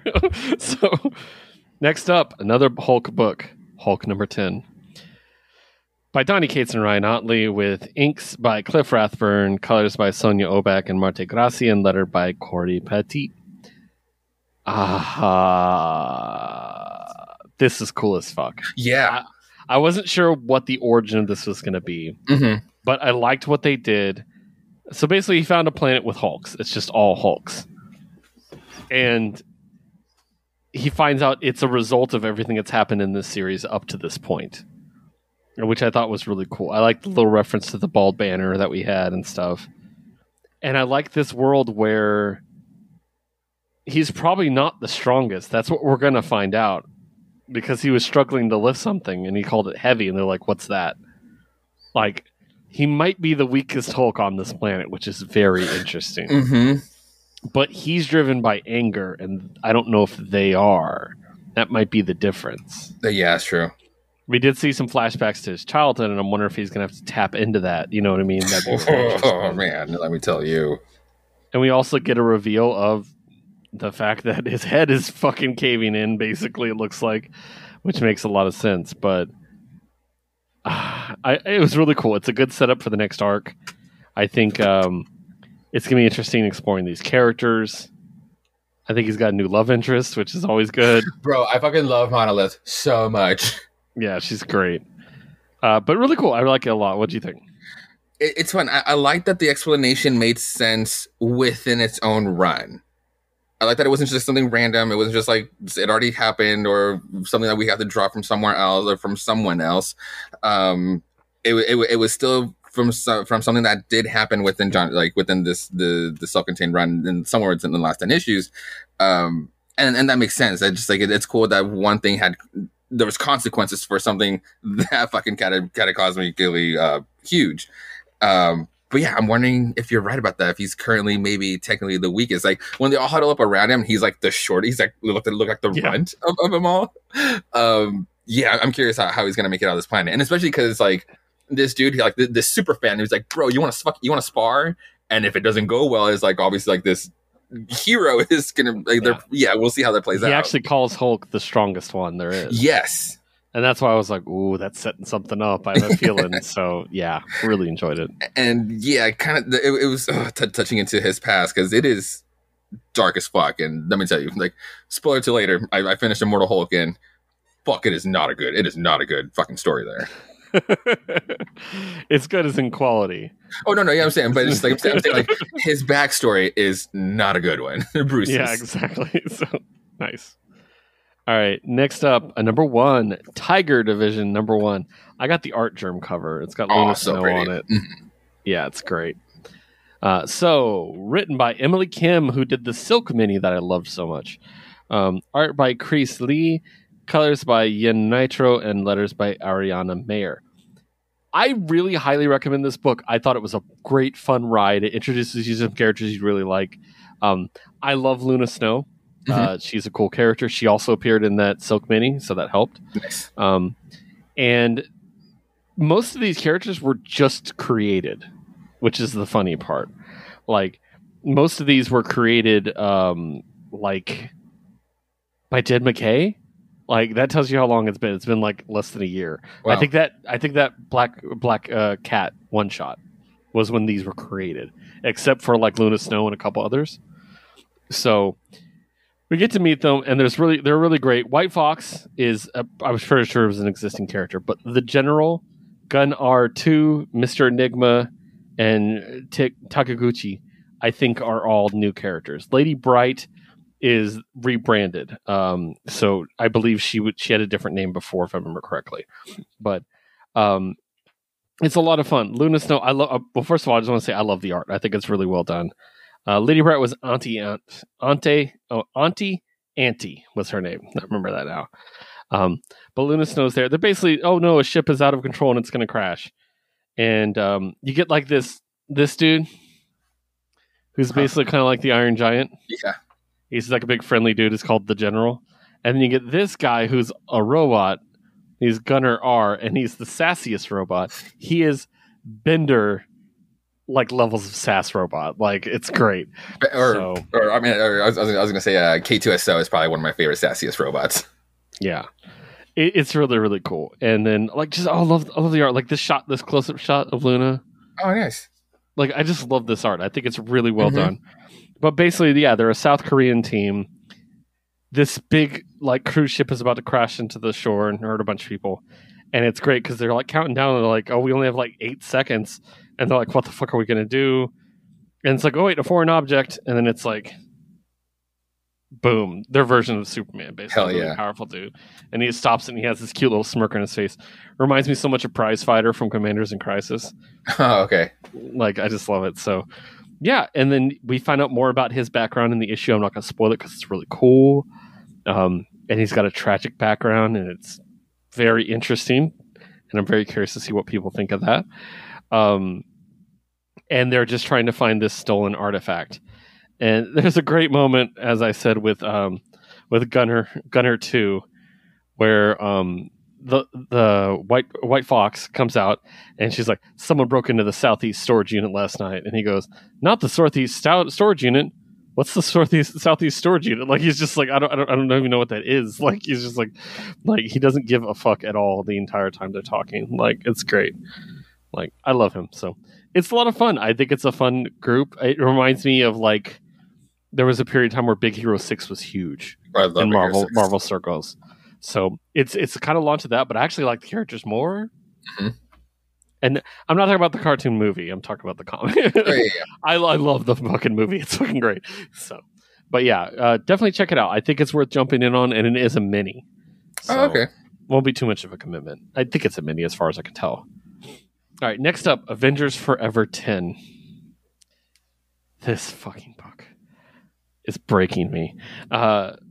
Remember how they've just been recruiting Avengers for like 8 issues? Like, okay, Jason Aaron, Jim Toei, and Guru EFX with letters by Corey Petit. So they review their army, and so the team is, if you remember correctly, Robbie Reyes, the All-Writer, Deathlock, and Tony Stark as Ant-Man. That was the original team, right? Yeah. And they've been recruiting people. And the idea is they have to recruit pillars of the Avengers, like the pillars that really represent them. So they found Star Panther, the strongest Black Panther who ever lived. They found the angriest, punchiest Thor, the god of fists. They have the Howling Commandos. They're all Steve Rogers' army. And they have the most badass Air Force the multiverse has ever seen in the form of the Carol Corps. Oh, nice. He's like, and so little Ant-Man Tony Stark is like, that's it. That's every less pillar accounted for.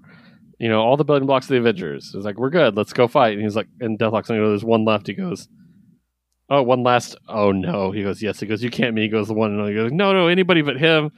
The last pillar of the Avengers is Tony Stark. And Yeah. so Ant-Man Tony Stark has to recruit the best Tony Stark. And they meet a drunken Tony Stark in an Ant-Man costume, and they're trying to chase him down. And he ends up crashing and killing himself because he's drunk. And then basically every Tony Stark they meet is just a gigantic piece of shit. Wow. They're all awful, right? Including one that ended up getting killed by the townspeople. Which is just fucking great. There's this one who put himself in a robot too big to live on any planet. Oh, shit. His mind in there. And you will fucking love this. He goes up to gas giants and fucking sucks them down. Because even as a robot, he is a fucking alcoholic. Oh, so, yeah, and he's like, why the fuck would I help you? Like, he's just an asshole. And eventually they meet an old man, Tony Stark, who's dying in his deathbed, and he gives Ant-Man Tony Stark a speech about, this. And the entire time Ant-Man Tony Stark is drinking. And he eventually, when the old man dies, he buries him and he dumps his alcohol out, throws all of his liquor into Ghost Rider's trunk, which is a portal to hell. And he basically gives up drinking. And then he goes around to all these piece of shit Tony Starks and adds them to a support group to help them all recover from being shitty people, basically. And he was the ultimate Tony Stark all along. Oh. Yeah, so... And then they have this big group of Ant-Man or Iron Man being like, hey, Tony, hey, Tony, hey, Tony. So that's the last recruiting. The war is going to start. Ooh, I'm very excited. I've been waiting for it. So good stuff. Next up, Damage Control 3. Won't spend too much time on this one. Again, this is the guy trying to find a role in Damage Control. It's pretty funny. Written by Adam F. Goldberg and Hans Rodenoff. Art by Nathan Stockman. Colors by Ruth Redmond and letter by Clayton Cowles. This time he tries to be one of the field agents that goes out there and helps repair afterwards. He gets tied to one of the insurance adjusters. And just let me tell you, after 8 hours of talking about insurance at work, I just love reading this comic. No, I'm kidding. It was funny. But it did have an Inhuman twist to it. And this was classic Damage Control is what I'll say. That's what I really liked about it. And basically there's a Terrigen crystal. And they're like, don't touch this. And then he touches it and turns it into a giant gerbil. Oh. So he just can't help himself.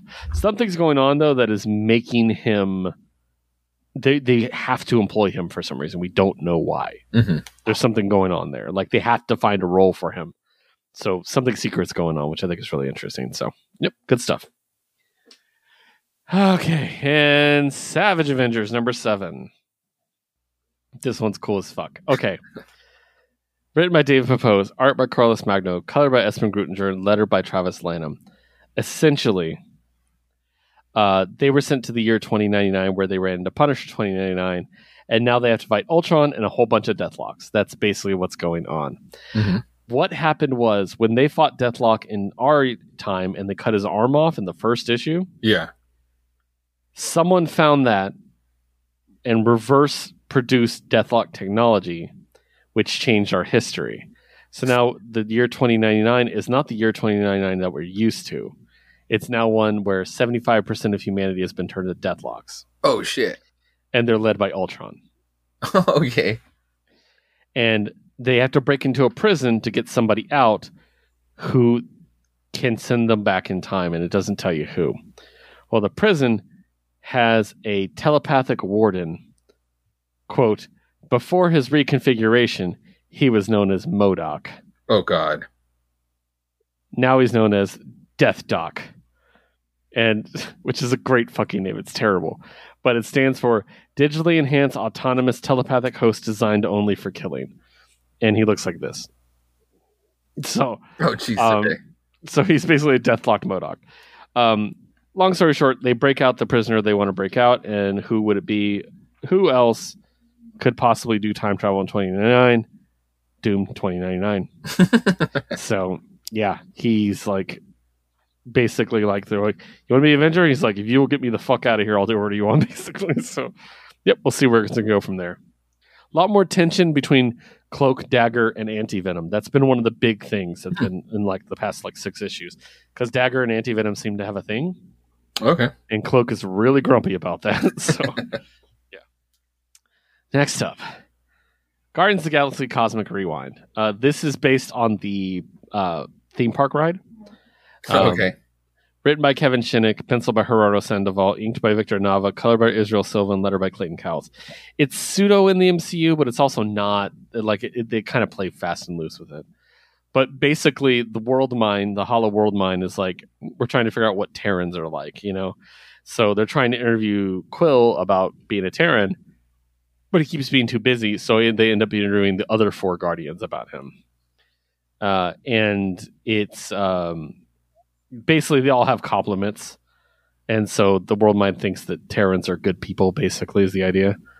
And then they go to actually interview Quill, and then they run out of time because the threat's coming. He's like, sorry, I got to go. So basically, it just kind of sets it up. It's only one shot. It's a lot of fun. I really liked it. I thought it was cool. So I needed more Guardians of the Galaxy. They canceled that series way too long ago. So next up, now we're getting into the meat and the potatoes. I'm very excited about this one. Let me get it pulled up here. Secret Invasion #1. I got this variant. This was a hard decision. That was the one I had. That was the one I had to get to, just because Guillermo del Toro did the original covers, the original runs. So it's like it's just the nostalgia in me. Yeah. Written by Ryan North, art by Francesco Mobili, color by Jordi Belair, letter by Joe Caramagna. I know there was like confusion as to whether this was going to be in 616 or in the MCU, because we're getting the Secret Invasion show soon. Mm-hmm. So I wasn't sure, and honestly, I wasn't really sure until they name dropped the X-Men near the end. So this is in 616, apparently. Unless they want to do an alternate reality thing, I'm okay with that. But it's kind of a new version of the Secret Invasion, and I really liked how it started. I like the whole multiple Nick Furies, like so many Skrulls dressed as Nick Fury doing the thing. I like Maria Hill not being bad at her job, which is good. I like the whole family story with the Skrulls. I thought that was really cool and creepy, and I thought that was great. I like the whole, like, I believed the whole, oh, that wasn't my husband. He started acting differently before he died, so he must be a Skrull. And it's like, oh, that's the kind of shit people would tell themselves. You know, I like that a lot. And I like the reveal at the end, which we'll go ahead and spoil.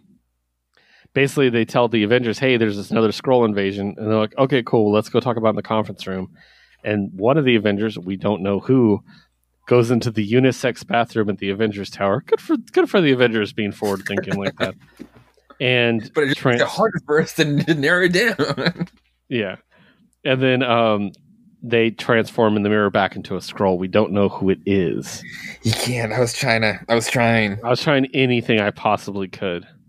And I mean, they could have just blacked that part out, but it's just, it can't be T'Challa. I'm going to say it's Black Widow. She's the only one in that picture who's not actually an Avenger right now. Like in the actual Avengers team, she's not there right now. Oh, really? Yeah. Oh, when she's in the page though. Or what do you mean? But I'm saying, like, in the current canon. Oh, okay.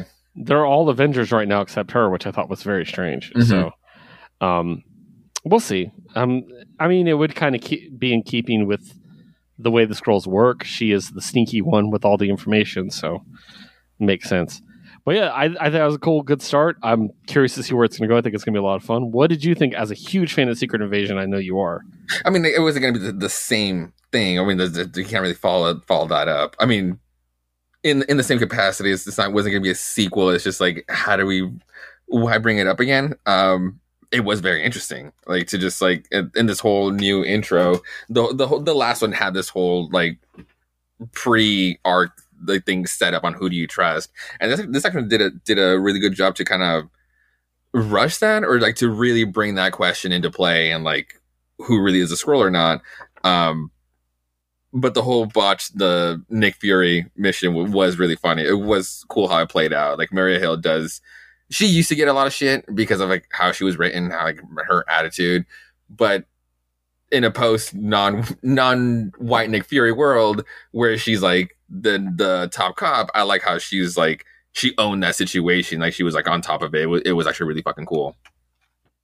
I'm very curious to see how this ties into the Kree Skrull, union. They're working together now. Mm-hmm. Is this like a offshoot of the Skrulls, maybe? Mm-hmm. But I think they even said your Emperor at one point, which would be Hulkling. Right. So, interesting. So, all right. And now for a very short visit to Krakoa. Deadpool #1. Did you get it? Oh, no. Okay. I did. I got this one. It's funny. I think you'll like it. There's a thing, and I don't think it's a coincidence, that Deadpool's best when written by a woman. Nice. The best run of Deadpool ever was Gail Simone. So, but written by Alyssa Wong, art by Martin Kokolo, color by Niraj Menon, and letter by Joe Sabino. Basically, the story is he's still in X-Force. He's still a citizen Krakoa, but he's like, I'm also an assassin, and I still want to be an assassin for hire. And essentially, you watched Dr. Horrible's sing-along blog, right? Oh, yeah. You know how he's trying to get the Evil League of Evil? Yeah. There's basically that, but for assassins. And he's trying to get... So they give him 48 hours to kill Dr. Octopus. And if he does, he can join, right? Nice. But he gets abducted by the Harrower, who you probably don't remember. But do you remember? You remember Horticulture, right? The old ladies? It's that young lady that was with them in that Man Thing crossover. Mm-hmm. Yeah. She abducts Deadpool, and she reveals that she found a symbiote, a tiny little bit of a symbiote, during the war with Null. That was left over. So she kept it alive, and she's trying to grow it. And everybody she attaches it to ends up dying. So Deadpool can't die, so he'd be perfect. And you find out that basically she's trying to make a new Carnage. Oh, shit, no. Yes. So there's this great moment where they introduce the assassin group, and they're all ridiculous. It's great. I'm not even going to go through them all. But their assistant, their executive assistant, they're like, hey, we're gonna give this to you. Or they hand it to her to give to him or something, or to them, and they are very attractive. Oh, and are only referred to with neutral pronouns, so that's how I will refer to them. Oh yeah. And Deadpool's like, holy fuck, you're pretty, like basically, and their name is Valentine Vuong. And they basically give them the mission. Also, they have needles for fingers. Oof. Which is really cool. The first info page is basically... the first thing he says is nice needles to them. And so the first info page is better pickup lines than nice needles. It's just like... And it's just a list. It's really great. Then it's him doing the conspiracy... Or him planning out his assault against Doc Ock. And it's literally that scene from It's Always Sunny. He's even doing the same pose. Yeah. And there's also a picture of Valentine with the little hearts, which I thought was great. So, because I'm already down with that. That's when that was a flashback. That's when he's attacked by Harrower and stuff. He wakes up at Harrower's lab, and he's like, "What time is it?" She's like, 10? And he's like, "I only have 2 hours left." Because if he doesn't do it, he's forever forbidden from joining the Assassin's Guild, basically. He goes in to kill Doc Ock, and as he's about to do it, this happens. And we start to see the birth of the new Carnage. What the fuck? Yeah. So, really cool. I think it's really dope. So, I thoroughly enjoy it. Written very well. It's very funny. And Alyssa's just amazing. So, good stuff. That brings us to our final book. And a book I think me and Josue have waited for a little while now. Yeah. X-Men Red number 8. Now, I'm not saying we waited for a new issue of X-Men Red for a while, because we had one recently, but we've waited for this issue of X-Men Red for a while. Written by Al Ewing, art by Madibek Musibekov, colors by Federico Bellini, and letter by Ariana Mayer. Well, Abigail Brand died during Judgment Day and had to be resurrected, and that was the moment that Cable and WizKid needed to figure out what the fuck her plan was. And they're pissed. Especially Cable is pissed. So Cable starts rousing the troops, including Cora of the Burning Heart and Weaponless Zen. Love me some Weaponless Zen.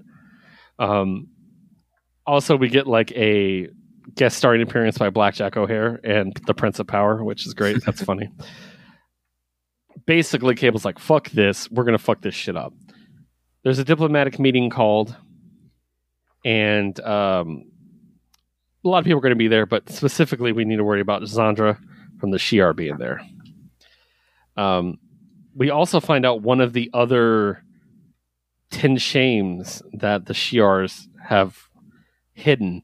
Mm-hmm. And it looks like Zandra is going to actually reveal them all and provide reparations essentially for what happened, which I think is really cool. Yeah.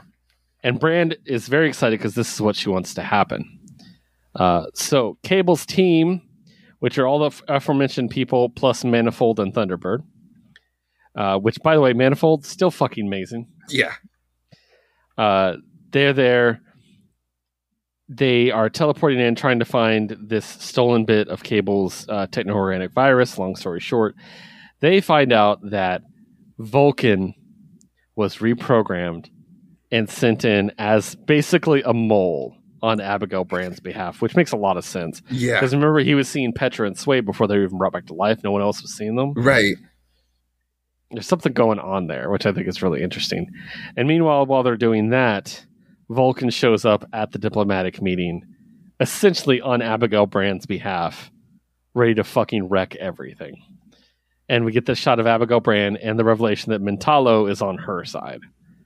Then there's the info page. Did you get a chance to sit and read this? Oh, I had to. Yeah, it lays down It's everything. And it exactly what she attempted to accomplish. And you got to give her credit. She had a good plan. She laid it out really well, but that bitch is going to die. Again. Yeah, again. But I really liked it. What do you think? I mean, at first I have to shout it out because I don't think I think we've mentioned it, or like the fact that he's around, but the man called Nova, the fact that he's accepted, oh my God, yeah. The fact that he's accepted in the Broken Land, like the fact that he's accepted in Eriko is really fucking cool. Yeah, we didn't talk about it much during Judgment Day, but he basically didn't he save like a whole area by himself? Like he was a fucking badass, dude. Like, yeah, he's Nova's super great. cool. Like he's been around like in the in those meetings, and I've been curious on like what's his play there, just like to include him, but no, like he's welcome there. I thought that was a really cool detail. But yeah, everything is just coming together here, just like finally dealing with Bran because. Like, is she a good guy? Is she a bad guy? Like, what is her play? Like, is she gonna use an excuse? I'm just gonna forever, like for the next like, couple of years, I'm just gonna see her using as an excuse that she was a triple agent for Orcus, but she was a good guy this whole time as total bullshit. Like, yeah, exactly. She's full of shit. Like, she's a bad guy. That's what it is. So, her and Beast deserve each other.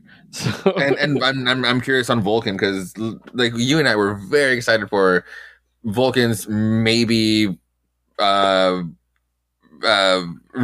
or just like him coming back into like the Summer's fold, literally just for that since the start of Hoxpox. But now he's been like a mole this whole time, so it's like I'm worried about the guy. But they use the term reprogrammed. True. So it's not like he's doing it willingly. Mm-hmm. So that's really interesting. Maybe he can be deprogrammed. True. That'll be interesting to see. So, yeah, dude, I really enjoyed this. I can't wait to see where this is going. So, X-Men Red just knocks it out of the park every time. It's just so fucking good. Yeah.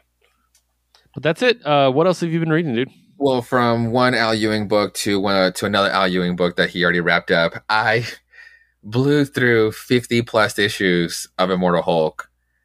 Holy fuck, dude. That is a book that I will definitely reread. And that is one that for sure as a book club, it's definitely worth the reading because it's Al Ewing. It's perfectly dense. It's perfectly it can be very wordy, but by like the whole, like by the what the fuckery of it all, you just have to know what happens next. Like so many things unfold. Oh my God. But then like the body horror of it all, like it was really, really fucking good. There's this one issue, where, issue 25, like in the very middle, he does this like super flash forward where it's just the Hulk basically becomes the next Galactus, and he is just punching through worlds. Like he's not even eating them. He's just like wrecking every light that he sees. It is amazing. It is so fucking scary. But apart from all that, like really what this book was all about was just I mean, how Bruce deals with just the fucked up trauma and the child abuse that he went through, and then coping through the Hulk psyche. And it was fucked up. It was, I'm actually kind of proud that Marvel put, that let him tell this story for so long. This could have been like a really condensed mini to tell maybe the same story, but to expand it in 50 issues, to really give it history, or to let the history sink into it, it was perfect. It was really, really good. It was a really good book for how long it was, the longevity of 50 plus, because there was all those one shots that they really are more like apocrypha. Like they're not important to like the whole story, but you can like squeeze them in here and there. And he took on some of those. They were fantastic. A great run. Nice. You read some of the side stories you said. Did you read Gamma Flight? That's the one I'm gonna get to because I thought it was a one shot, but it was a mini. But I need to find out what happens to every single one of those characters because Gamma Flight was one of the fucking underdogs, and I hate saying that word because it's really good. Because Titania and Creel, the Absorbing Man, were stars in this book. They were really good. I mean, Puck goes without saying, but to bring in the Absorbing Man not just for a plot device, but and Titania to just bring them as actual characters, they were really really cool. And then getting Doc Samson or getting Sasquatch into the fold, and then getting that explained was really cool. But that's all still part of Gamma Flight. So there's still a little part of the story that I need to close it all off because then they deal with the Abomination, and I think Sakaar too. So I need to find that out too. I reviewed it for the show. Yeah, but I didn't want to pay attention because I didn't want too many spoilers. But that is one I will cap it off with that one. Yeah, it's really good. You'll like it, I think. So nice. I haven't read much this week. I did finish the Sandman Volume 3 audiobook. I can't remember if I talked about it on the show. Mentioned, I think you were wrapping it up. I think I texted you about ending it because it does end with the tales in the end, but it doesn't feature the end of the Sandman. Okay. So I think that will be the last volume. Nice. I've also been listening. I went back and started the Expanse audiobooks again just as something to listen to. And I have been reading quite a bit of the Marvel, the Real Story Marvel book, which I'm really enjoying.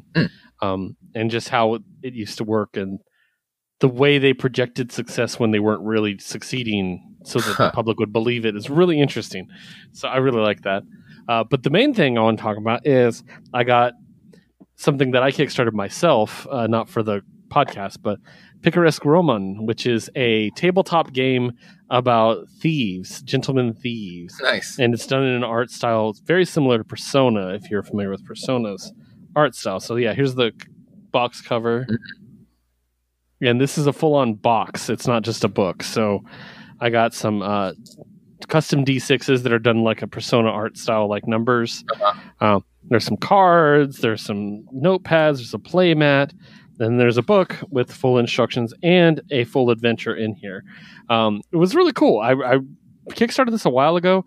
The tabletop stuff always takes way longer than comic books because they have to make a bunch of stuff. So, but I'm really excited. I think it was really cool. I've been reading through the adventure, and it's not D20 system. It doesn't work like D20 at all. So I'm very curious to see about playing this. Similarly, I recently purchased, this isn't really a book, but I'm going to talk about it. I recently purchased Quest, which is a board game.